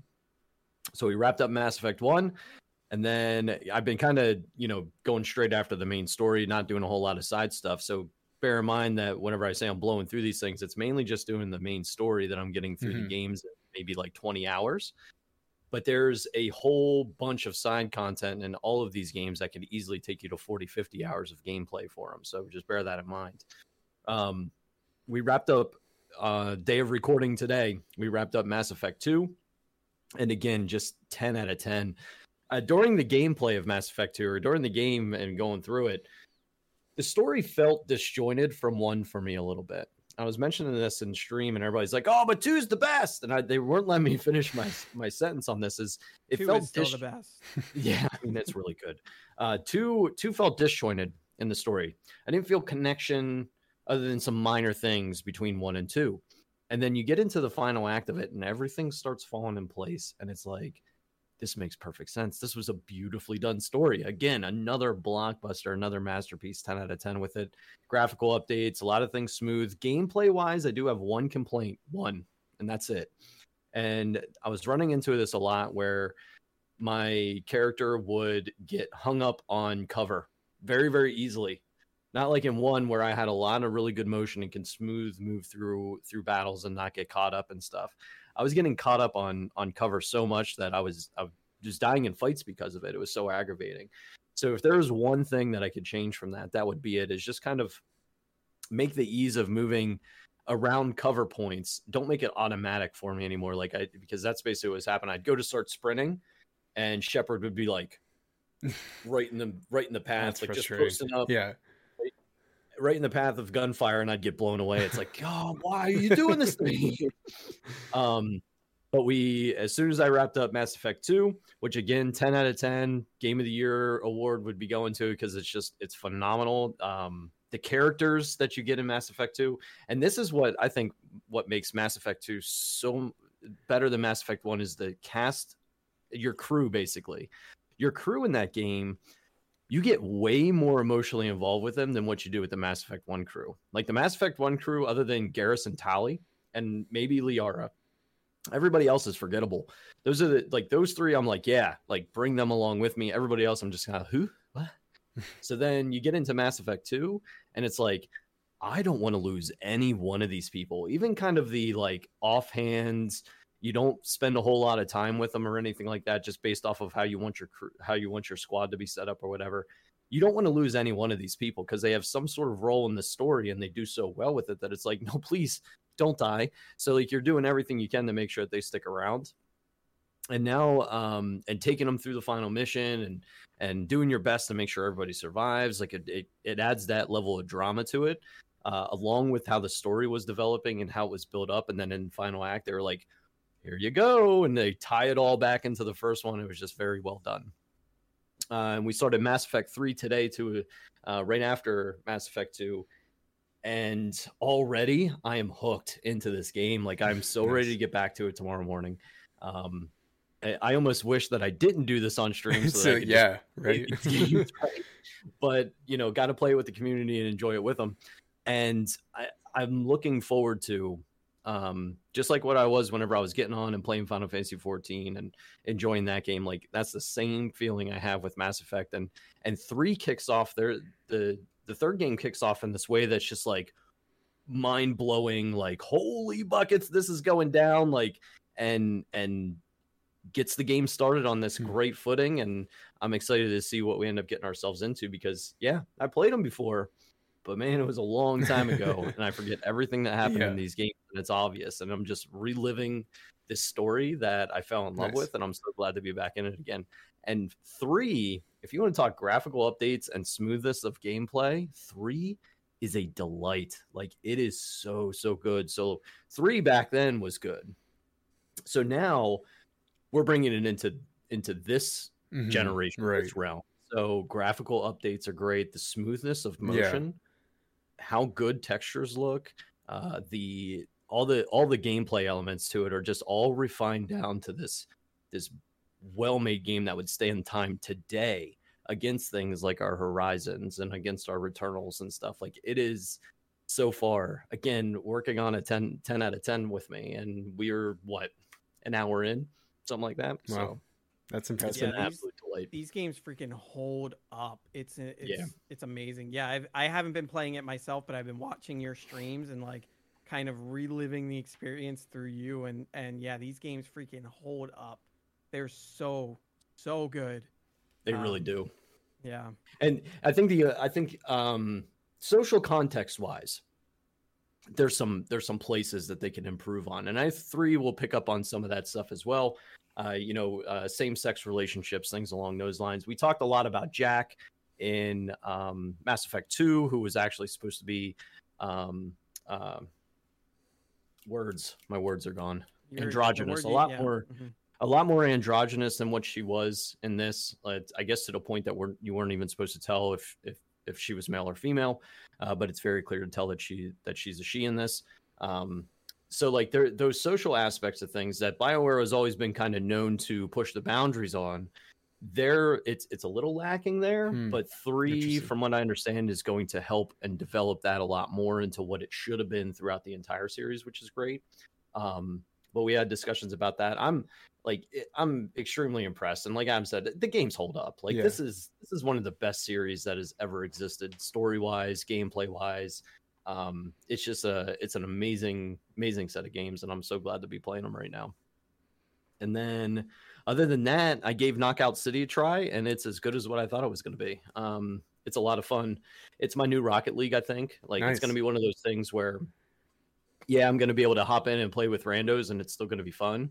But as soon as we all get together to play it, we're going to laugh our freaking faces off. Yeah, definitely. It's just really goofy, good time. And there's cool stuff. Like there's special throws that you can make. There's special balls that you get in certain matches, and they do a random one in each match. So like you'll get a bomb ball where if you toss this thing the right way, you can end up hitting all 3 people on the team. And there's a sniper ball where you could be across the map and like really nail somebody with it. So they have those sort of things. They have the ability for you to do like a lob throw, or a lob pass, where you kind of do a flip in the air and you throw the ball or you pass it to your friend and it just kind of lobs up in the air. So it gives it a longer travel time with a different arc, so it makes it a little bit tougher to catch. And then, at least if you're throwing it.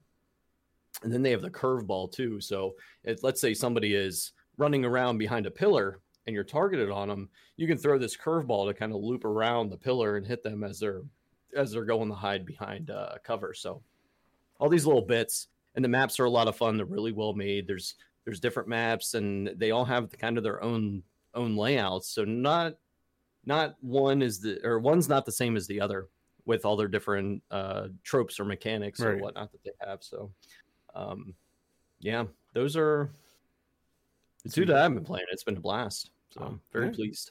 Awesome. I do want to mention real quick, I have also been playing Final Fantasy X. I've been streaming that on stream the past couple of times. I forgot about that. So I did want to mention that. If you like Final Fantasy X, come check out my streams. I'm not super far into it, so there's a lot of story to get through. I've played through this game a ton of times, so not like any of this is new to me, but if it's one you're interested in or you like it, want to come hang out, definitely do so. Yeah, lots of Final Fantasy 10, 11, and 14 on my plate right now. So what a great series. Big surprise. Beagle Brothers talking about Final Fantasy. Yep. Hey, I talked about Mass Effect. Come on. Be fair. By the way, Final Fantasy 14 has a free trial at the level 60. And you know what, Steven? Your words finally gave in to me, because I am officially a Sprout.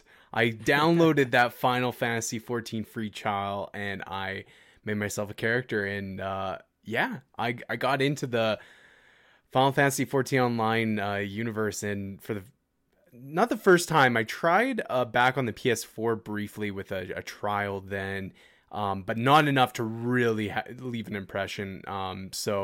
Having a lot of fun with it. I will say that my only exposure to an MMO before this was World of Warcraft, and I played that many hours. So like, there's a lot of just the typical MMO mechanics that like felt natural to me. I will say that in comparison to, like, I've played World of Warcraft isn't the only other MMO that I've played. That's the only one I would consider that I've put some time in.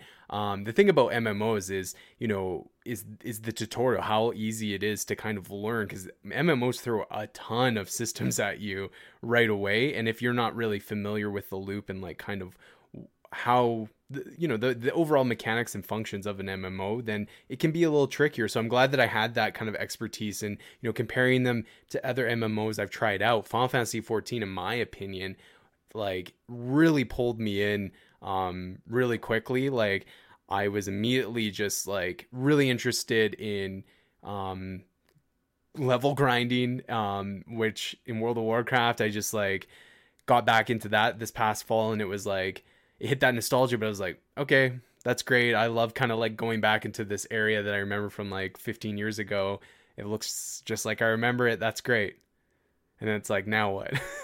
So it's kind of been cool, because like the game's done a really good job at guiding me. And so I will say, like, the way I'm kind of playing this and the way I play MMOs is I'm not really focusing too much on the story and the lore, because there's a lot of it, and that's typically not something that I consume a lot of in my games anyways. So I will say, like, just like, it's almost like I need a codex or whatever right beside me so that I can like, okay, what does this word mean? Because it has like, it's the Final Fantasy universe, which I have only played 15 and 7 remake, right? And watch my sister play 10 and 10-2. Like that's my expertise of Final Fantasy. So it's like just this simple, like, things like language and what things are called or whatever. It's like just kind of learning a little bit more about that. I think that's been like my only hiccup, is just it's a lot, right, to kind of learn. So yeah, I haven't played in a minute. It's been a little bit, but I kid you not, I got to level 20 and like I grinded hard. It's been a while since I've hit a bug where I wanted to grind. And it felt good. Let me tell you guys, it felt good. So good. Yeah, I'm really interested, and it's been really great. the community, especially the kingdom, and some of your people over there, Steven, just like, helping me out in like what I need to do, or just some like simple things that like I kind of overlooked in the beginning, that kind of got me back on track real quick. So yeah, like shout out to Pixie, Agu. There's lots of people that, okay, no kidding, I was blown away. Pixie found me in the game, and I was like I was blown away because I was just grinding, and then this person came up and just started jumping around. I'm like, okay, this must be someone I know. And it just blew me away because I didn't tell anyone. I like, obviously Pixie, like, it just blew my mind. I just not expect to, like, I was like late at night. It was a really cool moment. So it like made me excited of like, sorry, go ahead. I was gonna say, as soon as they know their name, yeah, they're gonna come find you. Exactly. And that was it. I was like, well, how'd they know my name? Oh, right, I posted a screenshot celebrating, hey, here we go, we're starting it off. So yeah, that was impressive. But yeah, I'm excited. Can't wait to play more. Can't wait to like grind out so that I can get more knowledge at the game, so I can feel like somewhat adequate at like knowing the world and stuff, so I don't feel like a complete dumbass when I talk to you guys, or just take your time, man. Take your time and exactly. That's exactly it. It's like there's a little bit of me that's like, oh, I want to like be able to like play with people, but I'm like, they're all way ahead of me, and like I've been playing for years, and it's like, but then same thing, like you're saying, take your time, like don't rush for all that, because like this is like, and that's the thing that I did with World of Warcraft, is you get so focused on like trying to get max level that like you can feel that burnout. So I've been like really enjoying just like even exploring the worlds. Like, here's a place that I could get a little quicker by going to a chocobo or whatever, teleporting. Like, let's just run a little bit. Let's stay in this world a little bit longer. So, yeah, it's been really great. I've been really impressed with it. Really great MMO for sure. So, good job, Steven. It worked.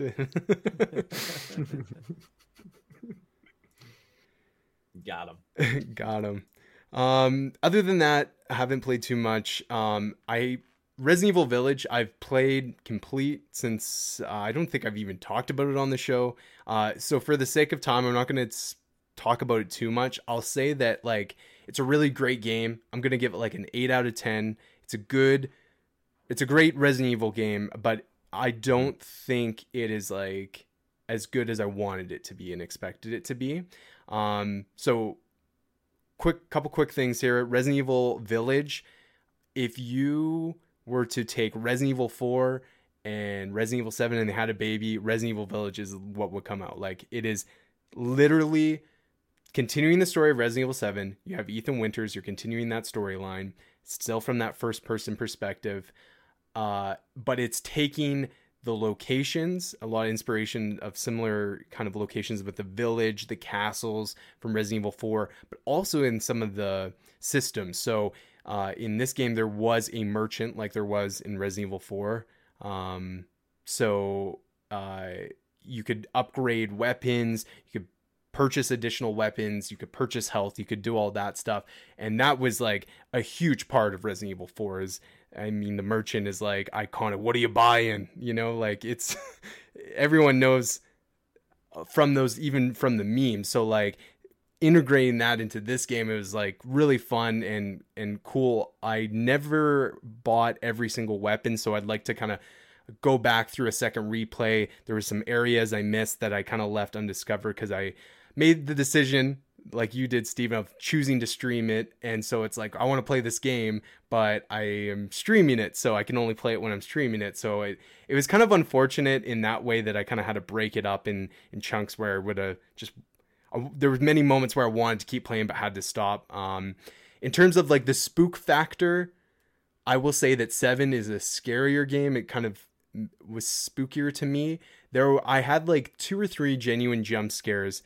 And the atmosphere is like kind of creepy, but I gotta say they really dropped the ball when it came to like the spookiness. And I really thought that like playing the demos, seeing the trailers, that this was going to be like the scariest Resident Evil game we got to date. And, you know, I really wasn't all that scared. Like, there was one specific level that was kind of like a dollhouse, that was the creepiest part. And I think that anyone who played Resident Evil Village would be in agreement that the dollhouse is like the creepiest part. So yeah. And then the big lady that, you know, took the internet by storm. I don't want to spoil it, but it's just like, there's certain things that like they set the game up to kind of seem like, and it just goes in a different way. So the story and its connection to 7, and I don't know, it just kind of, that part of it is where it starts losing points for me. But Resident Evil, the RE engine looks incredible, performed great on my PC, like one of the best games I played on my PC yet, I would say.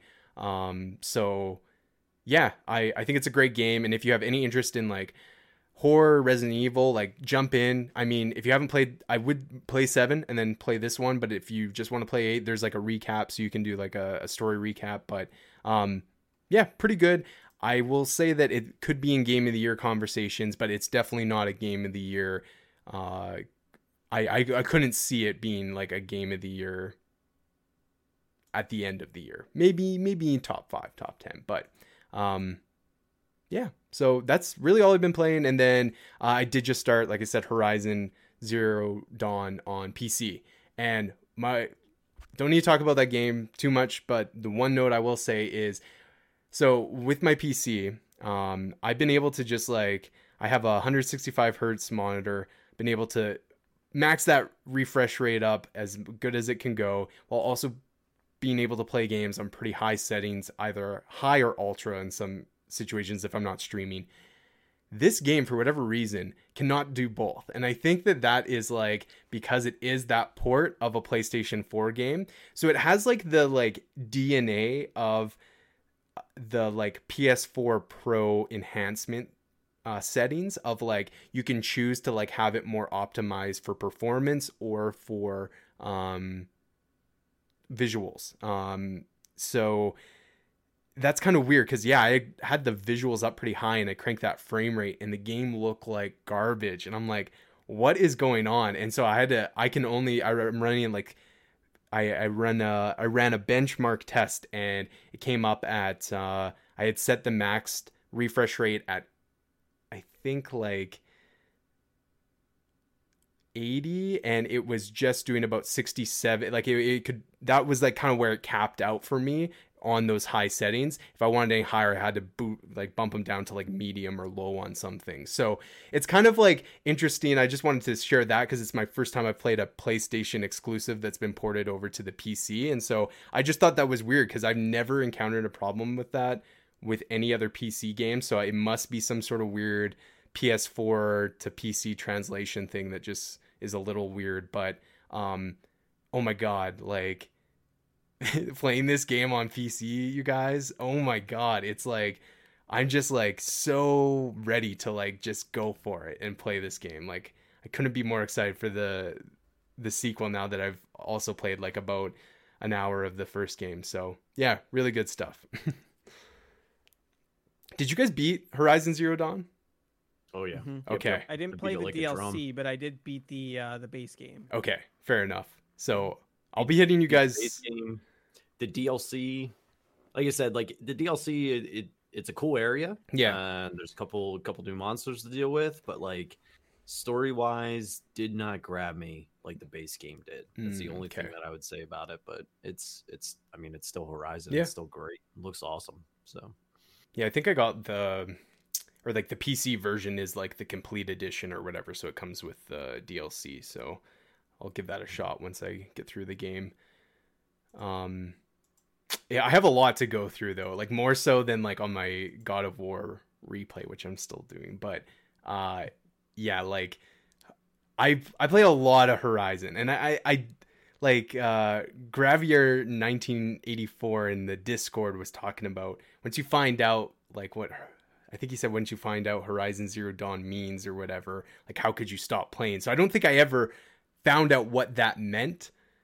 But man, I feel like I played a lot of that game, so we'll see how much I actually did. But All right, let's wrap it up. Question of the week. This was like 2 weeks. No, this is more than 2 weeks. This is like 3-4 weeks ago, maybe. Posted Nishan, April 24th. April 24th. There you go. So yeah, it had been a while. So thank you guys for the patience on this. We never do a question of the week on the review episodes because most people probably don't listen to that in case they want to, play the game still or something. But we asked you guys a while back with the recent release of Mortal Kombat. The Gaff Boys want to know, what video game series do you want to see a movie adaptation? So we post this question on our Discord server every week. You guys answer. So we got Mad Hatter 1138 says Dead Space would be my top pick. Good story, good main character, and lots of jump scares. Nishan says, I've got one word for you, Metroid. The movie Alien has proven that a badass female protagonist fighting a parasitic alien species in dark close quarters will be a hit. That is why I need the first heroine of gaming to make the leap to the big screen. Long live Samus Aran.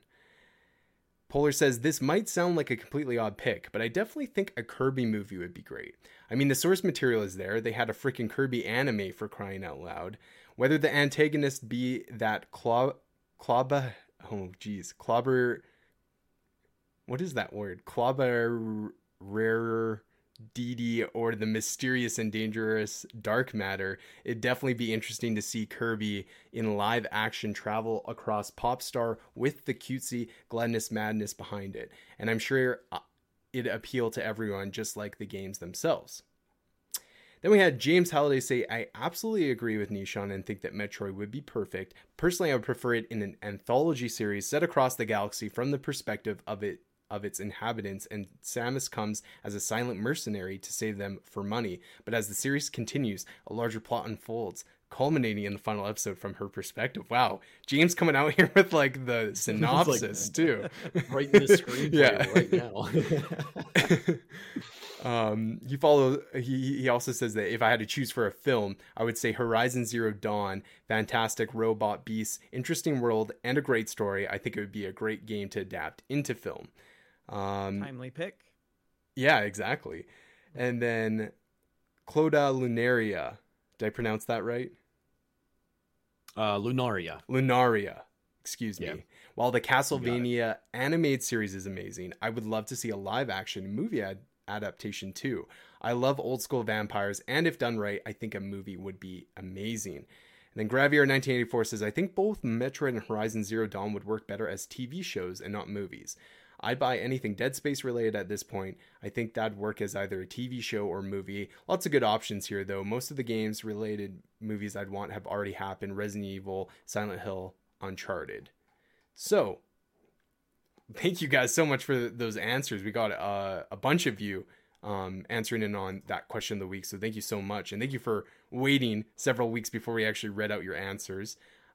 So guys, what do you guys think? What would you turn into a movie or TV series? I think Chloe, she kind of nailed it. One of the things I was thinking as I was reading this question is like, I don't need to answer this question because Castlevania exists as a TV show, which I absolutely love that show. It's so good. But yeah, I could definitely see like a live action movie if it's done well and they don't turn it into some kind of garbage that has nothing to do with, oh man. Video game movies just scare me. I'll say that. Like I'm thinking about it in my head and I'm like, they will turn it into like this ridiculous, like over stylized action-y, like I don't know. Like I just think I worry about Castlevania. What I think would be really great though is Mass Effect. After watching, Steven replaying through the trilogy, I'm thinking there's so much more that could be going on in the galaxy, whether it be related to Reapers or not, that they could be doing, because there's so much lore there, like this whole, like, and everything's made up just for this. Like it's not based on books or previous series or anything like that. Like it's its own unique thing that I think would be still like it could honestly be like this might be this might be a little big, but like it could be like the next Star Wars, right? That big fanciful space, saga. Hmm. It could really fill those shoes, I think, as that major sci-fi movie series. Yeah, I could see that definitely. And I mean, like, think of like they've had the writing that BioWare does, and then across those three games, like if they just get like really good writers, they get a lot of those people that know the universe. Like that's the thing about any of these movie TV adaptations, right? It's like if the person who was involved in like the game and had a role in like the creative design behind it and stuff, like they should probably have some sort of role in this. But the thing is like a lot of times they're adapted years later when that person has no involvement, right? So it's tough. But yeah, I think that's like almost like I'm surprised it hasn't happened already, right? Mm-hmm. That'd be cool. Yeah, because it is a robust galaxy worth of stuff. One thing I think would be a great story beat for a Mass Effect movie is the discovery of the relay in the Sol system. Ooh. And the First Contact War. I think that whole section right there that we really don't get to know except for in the stories told deep in the lore of the game, because we're like 50, 60 years, 100 years or something like that after that fact. I think going back to that portion of the story and kind of giving us the discovery of the mass relay, going through for the first time, meeting the Turians, getting into a fight with them, like kind of having us rolling out into the galaxy sort of thing, and then just build it off from there. I think they have a blockbuster for sure. There's also the creation of the Geth and the feud that comes from that. There's the genophage that they could do stuff with. Oh man, there's so much good stuff. I mean, you'd even go back and you could just have a thing of the discovery of like, and it kind of goes along with the mass relay, but the discovery of like ancient Prothean ruins, just kind of getting the lore that goes along with that, or meeting the, add Protheans in there somewhere. Yeah, there's so much. There is, really is. Good choice. Game to movie. I'm like Adam. I'm really like scared of them because of what has happened to movies in the past, or games, turned into movies. Even though a lot of them are cult classics at this point, like the Mario Brothers movie and even Resident Evil. It's kind of like there's entertainment factor to it, and it's a lot of fun. Yeah. But if I wanted like a accurate, like perfect adaptation to film, Adam picked Mass Effect. I'm gonna pick Chrono Trigger. Ooh, I would nice. love to see Chrono Trigger made into a movie. Okay. Because I think well done with the time travel elements in it, and the ever imposing, hardly seen Lavos kind of having this background effect on everything, and traveling to the to Zeal and seeing that brought to life on film, and going to the future destroyed and being able to see that brought to life, plus having the characters. The only question I would have is how you deal with Chrono, because Chrono's the silent protagonist throughout the entire game. So it's very difficult. Like, what are we doing with him, and how's his personality going to play out in this if they do a Chrono Trigger game? But that would be one that I would really love to see. But again, frightens me because they've tried Final Fantasy movies before in the past, and they were kind of bad, except for the one from 15, Kingsglaive, is pretty dang good. Yeah. I think Advent Children was pretty well received too. But again, like you're taking 7, which is another one of those games that just has a grand universe to it.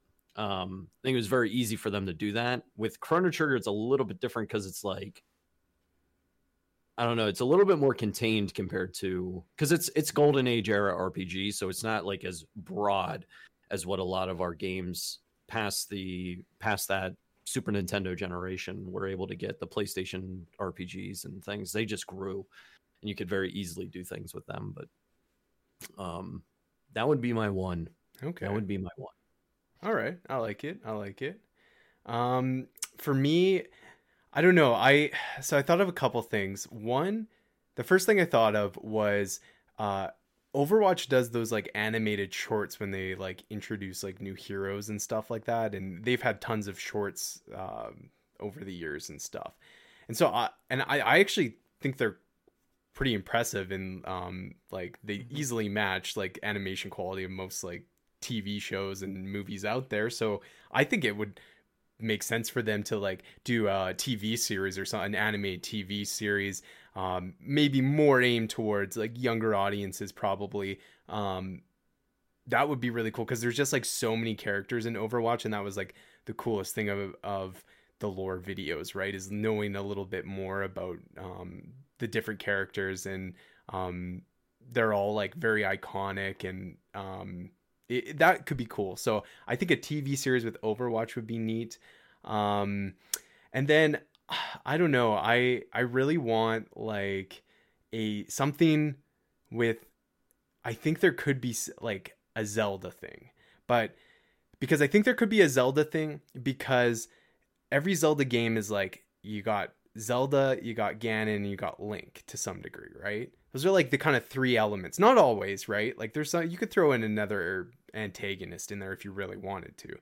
But like that's like the DNA. There's some other things that make, you know, Zelda, of course, but I don't know, like it wouldn't be them trying to like replicate a story that's already been told, right? Because that's always the thing with books to movies, is like it's now just told as good as the source material. It's the same thing with movie. It's like when you're taking something that's supposed to be interactive and turning into like a 1.5 hour thing that you watch, it's like it doesn't always translate. So I think like Zelda just kind of always being like a different version of Hyrule or whatever, and like having it like it could be its own thing that's like still the DNA of Zelda and the hero story, but like done in a different way. And maybe that could be a movie, or maybe that could be a series, but that'd be cool. Like I don't know, I think it'd be cool, but maybe it could really taint the Zelda name. It's hard to say.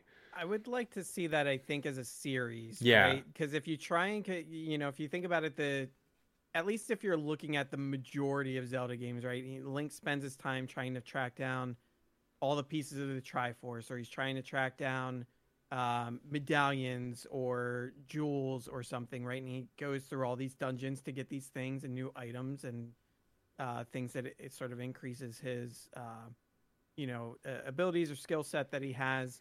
And if you try and cram all of that into a 2.5 hour movie, It just wouldn't work. you're gonna miss a lot Yeah. of stuff. You know, he's gonna just be zipping through dungeons, getting these things that he's collecting. And Dungeon montage.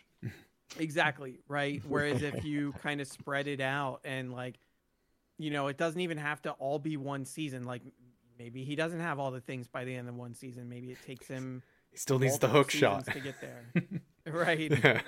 to get there and to get through all these different dungeons. Yeah. And I think actually might sound kind of weird, but a good inspiration for that might be something like, and not necessarily the art style, but the pacing and the adventure aspect to it would be Adventure Time. Take a look at sort of the blueprint of that show and sort of the adventures that Finn goes through to, just not only just kind of explore things, but they're, questing. Like he goes on quests. Yeah. He collects things and he takes it back to his little treehouse home and stuff like that. But it could be something kind of similar to the vein of that. And look how many seasons that, went across. Now, granted, it wasn't, a linear arc that necessarily ran through every season of that show. But there were points where those elements would come together into a larger picture. And I think Zelda could maybe do something like that. Didn't Zelda have a series in the works and Nintendo canned it? Yeah. Yeah. That And then, of course, there's the "Excuse me, princess" from way Right. back in the Way back, the cartoon. Yeah. Oh, yeah. That's what happens when you give dialogue to a silent protagonist. Yeah. though. Would Grona be like well, that? that would be weird, right? Like Excuse me, Marley. it would be weird because it would, right? Like you would. Like, imagine being casted as Link. It's like, okay, I'm going to do my homework here. How can I prepare for this audition? It's like... Read script. Yeah. Yeah. Yeah, that's exactly as... Yeah. Nailed it. Yeah. I think Especially I got that it. third one. That third one really sold it. Yeah. Oh gosh. Yeah, I don't know. I think like when it comes down to it, like I think now I know that they're kind of basing it more on the novel, but the novel was made into a video game, and a lot of people know it from the video game. But the Witcher series on Netflix, like again, we're just kind of like really starting this. Again, no spoilers, but like season one, like there's a second season to come, and from what my knowledge is of Geralt and the Witcher universe and stuff like that, like there's still a lot of story that we need to see yet that we already know about. So it's like I think you're right, you do need a series and seasons, because maybe there's 2 episodes where Link is stuck in the it'd probably be more than 2 episodes, but yeah, it's kind of like a joke where there's lots of episodes where he's in this freaking water temple, and it's kind of like paying like homage to Ocarina of Time or something like that. Spends a whole season in the exactly temple. like right. Would that not be hilarious? But like it could. Where's the switch to make it go back up? yeah But it could do it could be something like that, right? Like I think they have the formula now. Here we are going on a huge tangent on this. I love it. Yeah, right at the end. They have the formula now, I think, for games as TV shows, right? Yeah. So I think the whole movie aspect, there's some that it's going to work. Sonic worked fantastic. Yeah. It was so good. I think Mario's going to work out really well too. But I think our really big story-driven games, so let's say Mass Effect, forget the movie. Give me a TV series of that. That'll go for years. That'll be like 10, 12, 13 seasons that they'll be able to run something like that. Because we go in just staying on the main story of everything and spend 20, 25 hours running it, right? You're going to try and tell me you're going to take 25 hours of content and cram it into 2 hours for me, or at most 6 hours over 3 movies? Let's spread that out. Mass Effect has the versatility that it could do both. It could do either or both simultaneously. I think there's a lot there. I mean, think Star Trek, right? Like think about how there were several great series of Star Trek, and there were movies to sort of complement that. And Star Wars now. I think Mass Effect could easily fit right in with that. Right. Yeah. I'm with you. Hollywood.